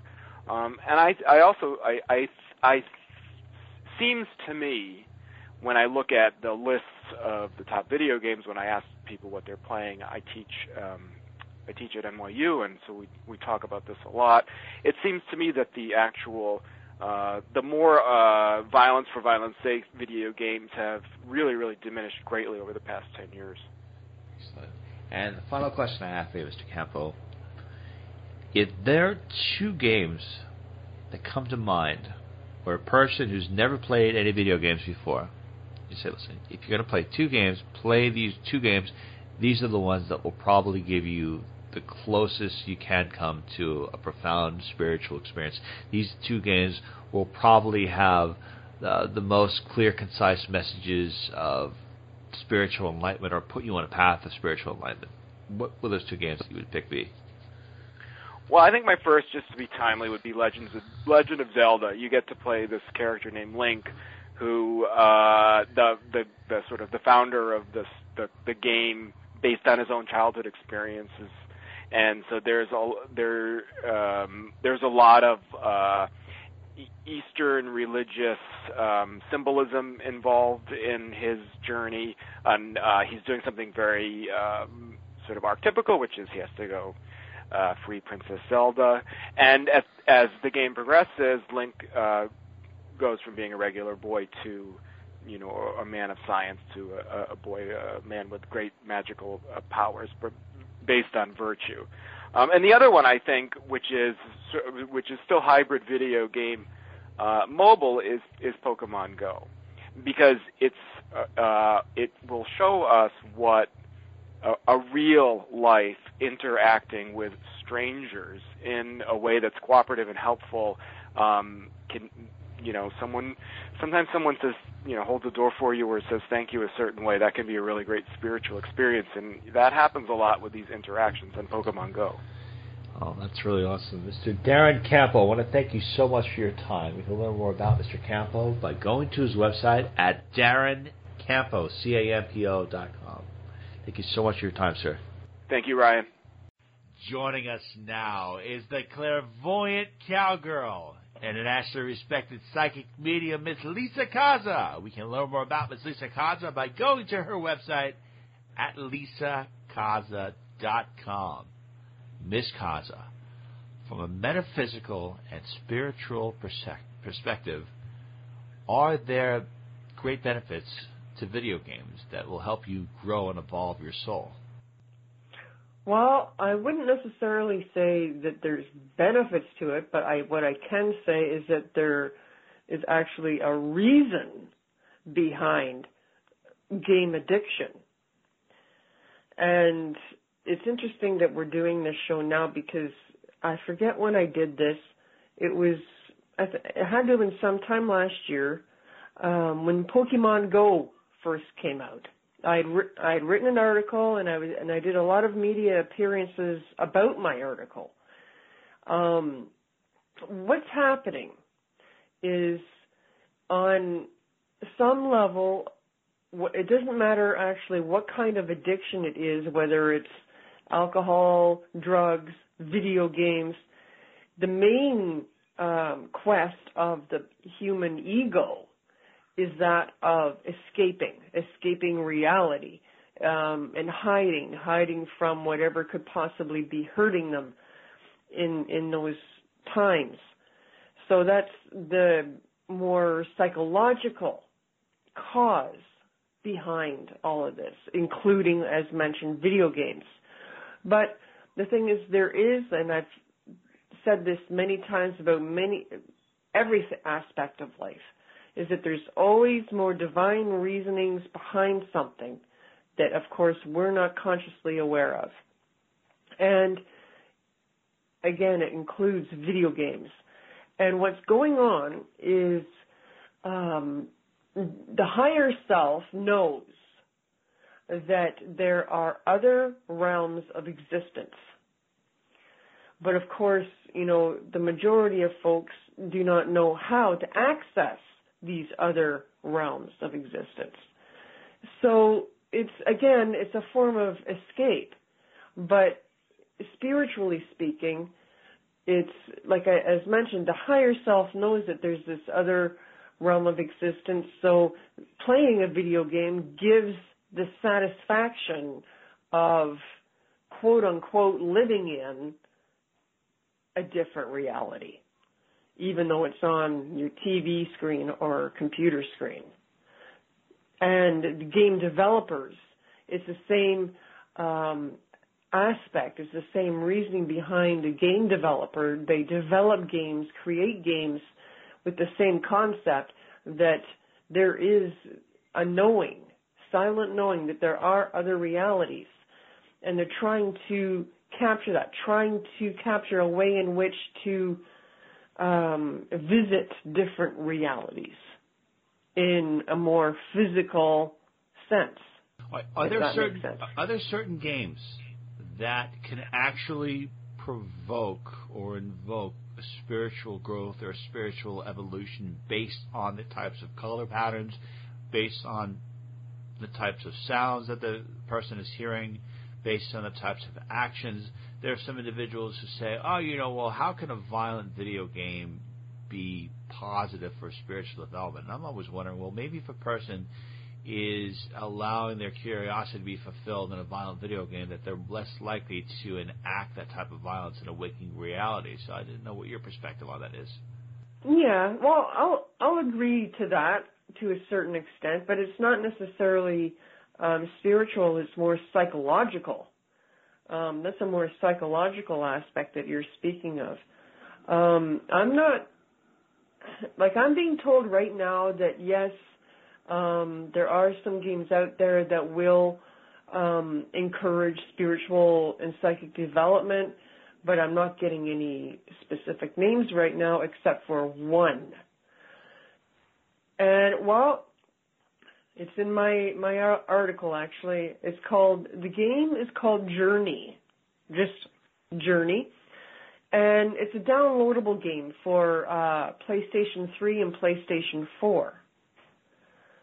And it's, I even remember, like, when I had done my article, I remember seeing reviews about this game saying it's one of the most spiritual games that they've ever come across, like a lot of the players. And I can't even really tell you there is no main story theme to this game. And that's the real strange part of it. That's what sets this game apart from all the rest. You know, usually you have an agenda or some kind of purpose or storyline. This game, Journey, doesn't have that. It's very, very different, and it's almost like the best way to describe the energy associated to it is if you take a look at Native tradition, a lot of, I was supposed to do this and never did. You go on what's called, now my memory's escaping me. Like a spirit quest. And during these quests, you're isolated in the woods, in the middle of the woods somewhere. You're completely alone. You're fasting, and what you're doing is you're waiting for visions and signs and messages from your spirit guides and animal guides. That's what that is all about. The energy of that is somewhat similar to the game, but all I can tell you is that in the game it's like you're wandering through this desert, and what you're doing I'm not exactly sure. Even the players aren't exactly sure, but I do recall it's one of the most spiritual games that they've ever come across. It is, even for me, and I'm not a real game player. Yes, I'll admit, my morning routine is I'll make my coffee in the morning. I'll go into Facebook and, I'll play. It's usually match 3 games. There's something that gets your mind working. But that's about the extent of it. I don't sit there and, but that sounds really interesting. I want to get the game, for Pete's sake. I want to get the game now, too. I'm excited about the game. Yeah. There's a genre of games called role-playing games where you play very in-depth stories.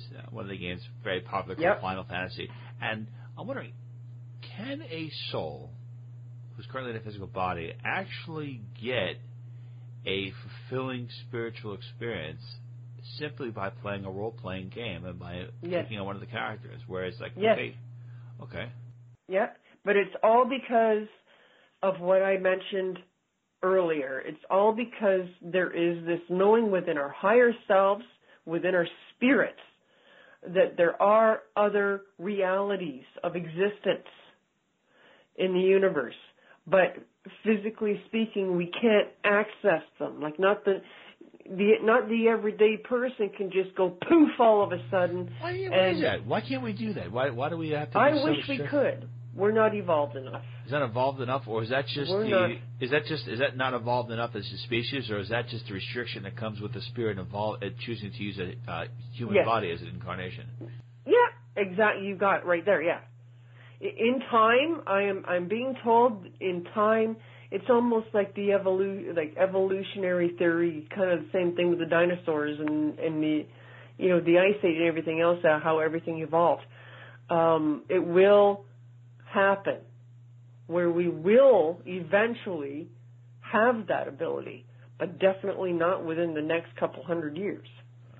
It'll take a couple hundred years. A couple hundred years to get there. There's an expression by, and I've heard this several times before, it's called fake it till you make it. So if you're not successful, you believe that you're successful, you pretend you're successful, and you do that until you actually manifest it. Now, I'm wondering if there could be an antithesis of that, which means that there are a lot of people who tend to focus a lot of time and effort on violent video games, and they're pouring their energy and their concentration on this.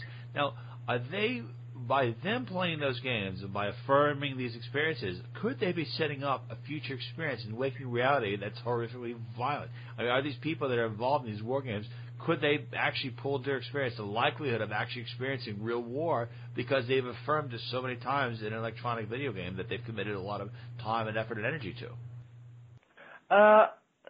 I don't believe that at all. The most that I get out of that is that they could very well manifest something in their own personal lives. Where this is just an example. An angry teenager, is playing Final Fantasy or Call of Duty. That's one of the ones that all my kids were hooked on for years. One of those games, and they get hooked on that, but they're angry about something. They're angry about, again, like I said, addiction in itself, in whatever form, is a way of escape. In the human ego mind, it could be escaping stress from school, stress from work. Maybe you have money worries. Just like there's always a duality. There's a physical or ego-based reason why, but there's also a more spiritual reason why. And the spiritual reason is that, again, that knowing that some other realms of existence are there. We just can't reach them. And that's the way of escaping. But, so, going back to my example, let's say an angry teenager, the way teenagers are, oh my God, they're Jekyll and Hyde half the time. But they could be angry about something, whether it's school or maybe being bullied or whatnot, so they take out their frustrations in the game. And if they put that energy in way too much, there's a likelihood, I'm not saying that it will 100% happen all the time, but there is definitely a likelihood where they could manifest that in their own personal lives, within their families, or, amongst their circle of friends, for example. You can get fighting going on and arguments and chaos. That's what that kind of energy manifests, basically. A lot of anger, that kind of thing. But I don't see not to the proportions that you suggested. My understanding, Ms. Kaza, is that people have spirit guides that are around them that are communicating through them, and we think that, okay, you say a prayer and, the person, their guide, communicates you through a feeling or a visual image. Is it possible that spirit guides can actually be communicating messages to a person based on the type of video games that they play, where if they're, they're playing a game, they're involved in a character, that they may be playing games that could actually be eliciting emotional or spiritual responses within them based on their experiences with that person who was alive, and that is that possible? I'm hearing loud and clear that it actually is possible. Okay. I can't give you any examples in that respect. However, I actually can say with certainty that I don't know how many times that my own spirit guides in the universe have sent me messages through some of the games that I've played, and it's seeing repeat numbers. That's the main thing. So you see repeat numbers of, your score or the level that you're playing at. That's what comes through for me. And so I have to look up the numbers to see what they represent, whether it's 111. I see a lot of repeat ones all the time, repeat fours, repeat this, 1, 2, 3, 4. It's every day. It's the battle. I'm always seeing this stuff. But even in games, but they're trying to send me a personal message, whatever it may be, but along those lines, Yeah, well, Wisconsin, I don't know if you heard about this, but the PlayStation is just coming out with the new game. It's called Avoid the Wife. And what you do is that it's... You're so full of crap. No, I'm serious. I'm serious, but it came up. It's called Avoid the Wife, and what you do is it's only for married people. What you do is that you walk around and you try to go throughout an entire day without saying something stupid. And if you do, and if you don't, if you succeed, you retain a couple pieces of hair. And if you lose, you start going bald, and I'm serious, and it's incredible. I've got the high score. I was about to say, well, you're living it, so you. Oh my goodness! Yes, I know. I mean, I'm gonna compete in a tournament. Miss Lisa Casa, the clairvoyant cowgirl and internationally respected psychic medium. It's always a pleasure and honor to have you with us. To learn more about Ms. Lisa Kaza and to get a psychic reading with Ms. Lisa Kaza, please go to our website at lisakaza.com. Ms. Kaza, thank you so much. Oh, thank you, Ryan. Joining us now is Mr. Jeff Casper and Miss Yona Brindis, energy healers, energy coaches. You've heard them on our show several times before, and they are awesome. You can learn more about them by going to their website at transcodes.com. Mr. Casper, Ms. Brindis, what are your thoughts on some spiritual video games? Are there any video games that have a spiritual meaning from your perspective? Hey, Ryan. Thank you for having us on the show. You got us right here with your first question. Yeah, I was going to say. Let's back up just a little bit. I come from this generation that first experienced the emergence of not only video games, but educational or somehow software that wants to deliver content or some kind of training to people. So when I worked in the software industry in my very early years of my career, I observed this emergence, and that was really made a really strong imprint on me. You know, seeing that you can do more with software than just playing and just pure pleasure. You can actually teach things. And I believe, Ryan, and this is why I really like that question, that this is a huge market for the future, to create software that combines gaming with not only pure educational learning, such as, you know, what we can see in the toddler games, but also spiritual content. Is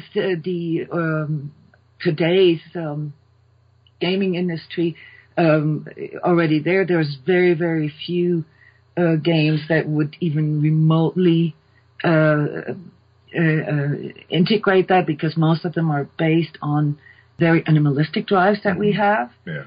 But it is a huge potential. This is a very cool thought, to have a software that uses gaming as a channel, as a carrier to present valuable spiritual teachings, for instance, or like say going through different steps of a journey. There are some games, and I don't know if we can name games here on that show, but you could just say things. Yeah, there's games. Well, like, you know, games that are giant worlds where you do quests and so forth like that, and you build a character over time. And there's several of them out there, and there's some major ones that are out there too, like World of Warcraft and so forth. Those kind of games where you can see what it takes, like you can begin as a child to see, okay, if I do this and I work on whatever this task is, if I work on my archery skills, if I work on my strength skills, whatever, and you learn that by doing effort, you can actually improve your character. That's very true to life as well, too. The unfortunate thing sometimes with those games, and that's the challenge, is it's addictive. I mean, like, if you look at the games we played as children where, you know, like, I can remember one of the first games I had where, you know, when you did an attack, all your little character did was do this little, you know, movement on the screen because it was 8-bit or whatever, and then it was a noise. You know, nowadays it's fully enveloped. So the challenge a lot of times with spiritual game or games that are trying to incorporate spiritual values or integrous values is getting some of those cool, like, lessons. Like, I totally got that as a kid. Man, if I work on this, I get this in this game. And if I apply that to my life, it'll probably work as well, too, because what you focus on, you get. That's a great lesson to learn. But the challenge is, like games with World of Warcraft or games like that, I don't have the experience of too many games to know what to say besides that, is they envelop you. And you get into that quest game where you have to keep going and, okay, there's one more. So there is an addictive issue sometimes with some of those games, but some of the basic values of the games are very interesting. Like, you know, going out and thinking about things. Like if I do a certain skill set of, let's say, I don't know, blacksmithing, or I'm just picking things that come in my head, you can see how you build and grow that over time. Now, of course, in real life, the time is different. And that's what I see sometimes with the kids, is they think, well, I do it in this game and it should be simple. When I go out and do it in real life, it's a bit more challenging. so there's some ups and downs with it. It's very interesting. The problem, just like with any kind of entertainment is, of course, the integrity level. Mm-hmm. So we like World of Warcraft because it has a fairly acceptable integrity level. All right, so the example that Jeff just made about, the basic dynamics of learning a skill set and then applying it and then getting a reward for it is, of course, part of all video games out there. Mm-hmm. But the question is, what is the moral value or the consciousness level of what is being transported here? And there is still a huge gap. Mm-hmm. It's actually one of our projects here, one of my personal pet projects is to develop a spiritual software that can help people to walk through their spiritual journey in this sort of virtual reality kind of set, because quite frankly, Ryan, there's a lot of similarity between how we perceive our world and how the coding, of our energy perception and so forth works, the virtual reality. So if anybody is listening here in the software industry interested in developing spiritual software, I'll be more than happy to assist and to help with this. I'm actually developing a board game right now, which hopefully will lead to a software, because I think this is a great way of transporting deeper content to younger people. We have teenagers here. We know that our kids in future will most likely be more susceptible to content that is delivered in some kind of gaming environment than maybe reading a book. Yeah. And there's some interesting things out there, too. I know a few years back I read, I'm not sure what they did with it, but there was some people developing, they were using some form of gaming platform to help people who had schizophrenic issues, mostly auditory hallucinations, where they would help the person develop an avatar, like facial software and all that kind of stuff, and put a picture with this voice in their head. And they actually would name it and everything. And then what would happen was one of the therapists would play the avatar. They even get the voice down right for the schizophrenic. So the schizophrenic could see a actual physical representation, because most schizophrenics hear things, and they could actually see a person and name that avatar as their voice, and actually could talk to the voice. I don't know how far they took it, but I know it was very interesting, and they had some interesting initial research on it. So there are some things they're starting to do to help out with some of those things. So yes, it's very possible that, like, what Yona said, using virtual reality or video game concepts for helping people out and so forth could become very powerful. Do you think there's anything spiritual about a game like Super Mario Brothers, where the character walks along, he's an average size, and then he takes a magic mushroom and he gets super big and he's got all these powers? And now I'm thinking about it, I was like, wow, maybe this game is encouraging you to take mushrooms. And then if you take another mushroom, you can shoot fireballs. I wonder if it was a subtle, nice little way of saying mushrooms are fantastic. Take magic mushrooms. Because they're in the Magic Kingdom, too. They're also in the Magic Kingdom. Yeah, this is actually a problem here. Why, like we as parents have to be very attentive to the kind of games that our children play, because there's a lot of subtle messaging in those existing video games. And I'm not even talking about the obvious, the single-person shooter games. That's obvious. I'm talking about the subtle programming that occurs through video gaming, because think about it, the amount of hours that these kids spend with playing a game is in the thousands. All right? There's actually, in my opinion, this is my personal opinion, the need to have an oversight for that, because there are things that I see our kids playing that all of a sudden have certain programmings in there that are not okay. The game looks fun, looks happy, there's great music in the background, but all of a sudden there's things in there that program my child into a certain belief or into a certain way of doing things. And as energy healers, we know the other side of this. Mm-hmm. This takes a long time and a lot of effort to deprogram a person from things like this. So for me, besides the obvious problem with video gaming, spending too much time there, is the subtle programming, Yeah. which is why I believe that spiritual or more conscientious software with higher consciousness and higher integrity levels could really be a wonderful way of compensating and creating a bit more balance there. Mm-hmm. There are 3 distinctive video games that are very popular that I actually think have negative messages in them, and this is where I'm probably going to get a lot of people upset, but I want to know what your thoughts were. First one is called Frogger, which is a classic video game from the 80s. You're a frog, and you're crossing the street, and I think it's just insane, because why would a frog want to cross the street with all those cars? It just doesn't make any sense. I don't understand.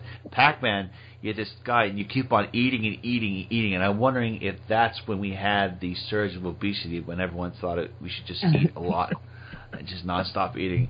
And this last one, this is a real popular game, and it's considered one of the greatest games. It's called the Grand Theft Auto 5, and I've played this, and I have to tell you, it's incredible. Graphics are amazing, but you're going around, and you could just walk down the street and shoot people and blow them up with machine guns, and it's not like you're in a war zone situation. You're just walking around and doing this stuff, and I'm wondering, actually more so about the Grand Theft Auto games, but because a game like that is so popular, is that negative, or do you think that could actually be positive because it's allowing people to express a curiosity about what it would be like to do something like that without actually having to do it in real life? Yeah, I mean, okay, if you look at the latter part what you just said, if you did it for half an hour, or a couple of days, how much more do you need? The challenge a lot of times with those games, because they're extremely addictive, and plus you have to realize when kids pick these things up, they're developing. They're going through certain, emotional states and so forth. And what happens, though, is that the fascination of getting the next game, getting the next quest, getting the next gun, getting the next car, like one of our teenagers plays that game a little bit, and some of the stuff they do, I mean, like there is zero integrity in those games. Like he was telling me how he took, it took him a month or something to build up this place, and then someone who knew how to hack the game came in and just destroyed everything.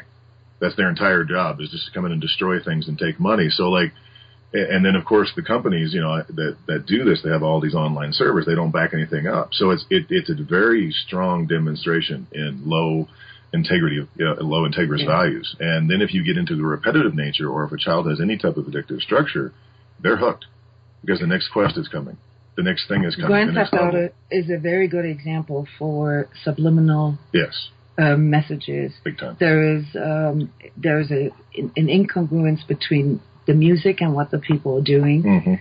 Mm-hmm. So there's very light, very happy music, and a very violent activity, of course. Degradation also. Yes, yeah. And there's a very quick, instant gratification. Mm-hmm. And those are all markers of sucking a person's attention, and of course triggering the addictive structure behind that. But we're not here to talk about that.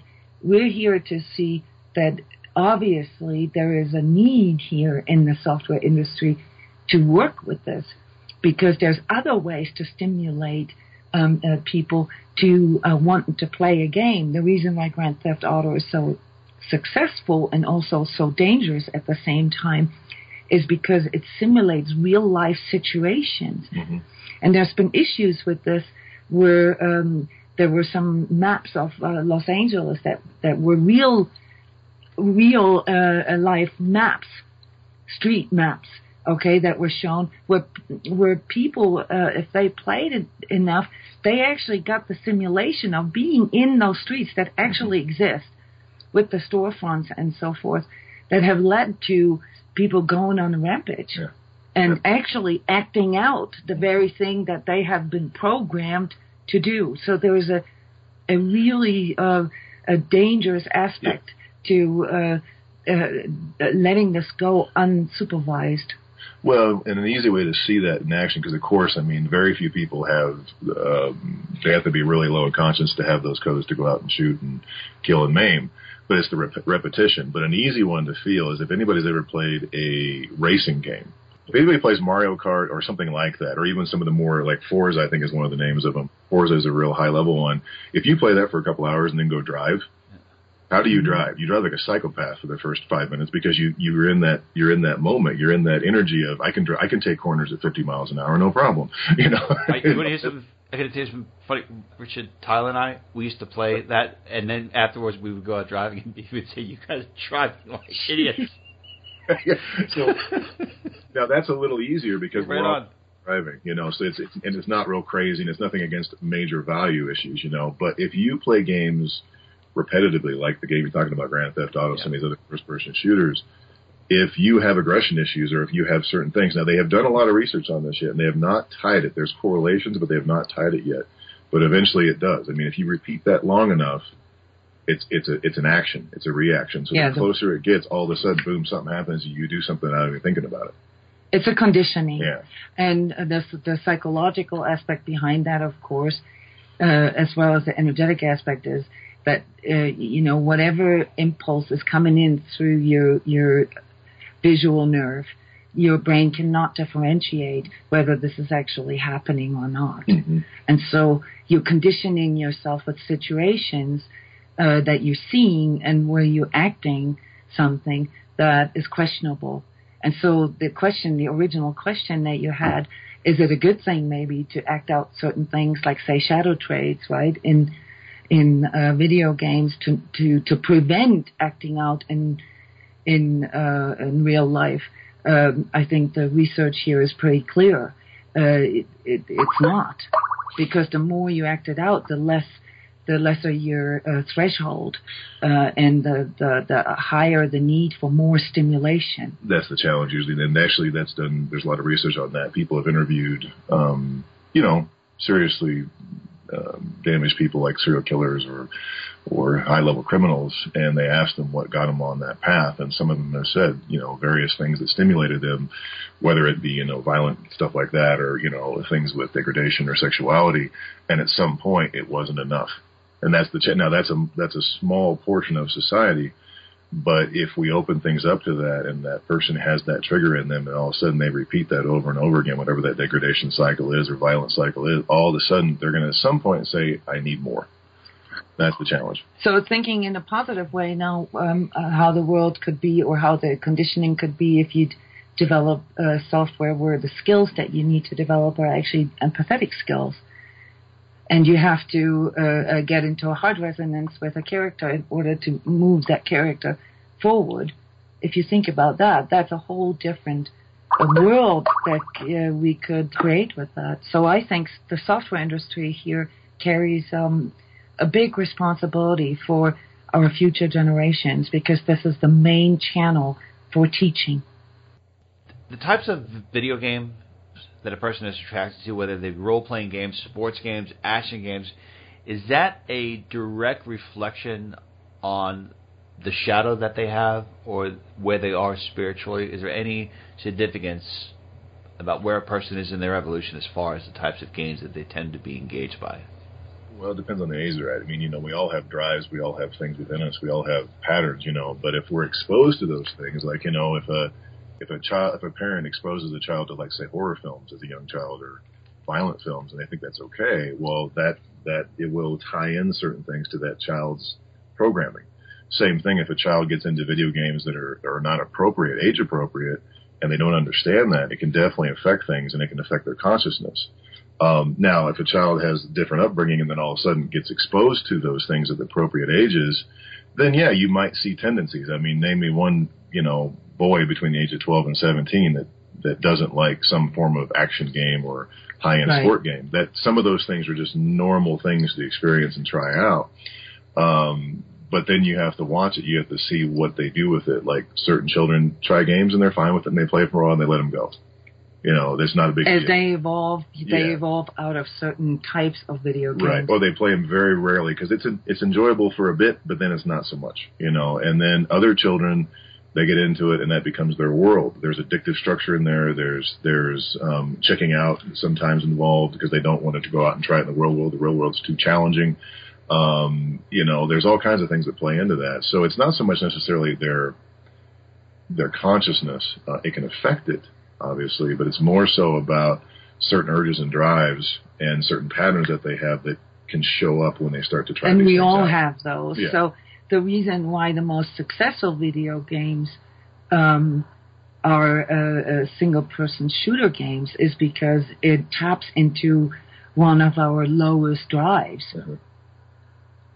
of humanity. And so it's very difficult to judge a person by the choice of video games. But as a person intellectually developed, they will be emotionally developed.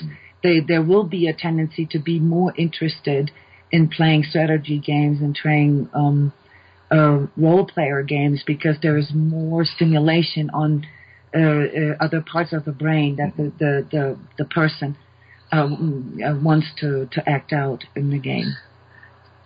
Mr. Jeff Casper, Miss Yona Brindis, energy coaches, energy healers, and favorites on the Outer Limits of Inner Truth radio show.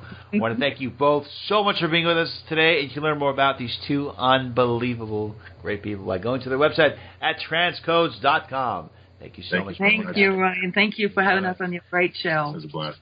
Okay, everyone, that concludes today's edition of the Outer Limits of Inner Truth radio show. Special thanks to our unbelievable guest.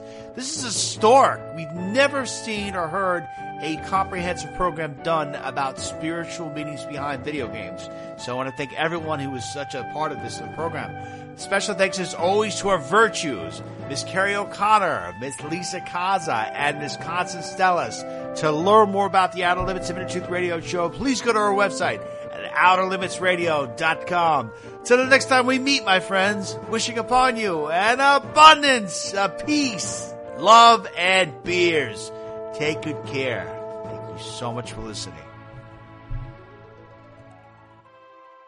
Want to be heard or seen in front of millions of people? Want to be an expert on TV or radio? Goldman McCormick PR is a New York City-based public relations agency that specializes in traditional and social media placement for law, finance, media, and corporate-based clients. Goldman McCormick PR also are specialists in website development, radio show creation, press conferences, media training, and so much more. Check out GoldmanMcCormick.com for more information. GoldmanMcCormick.com.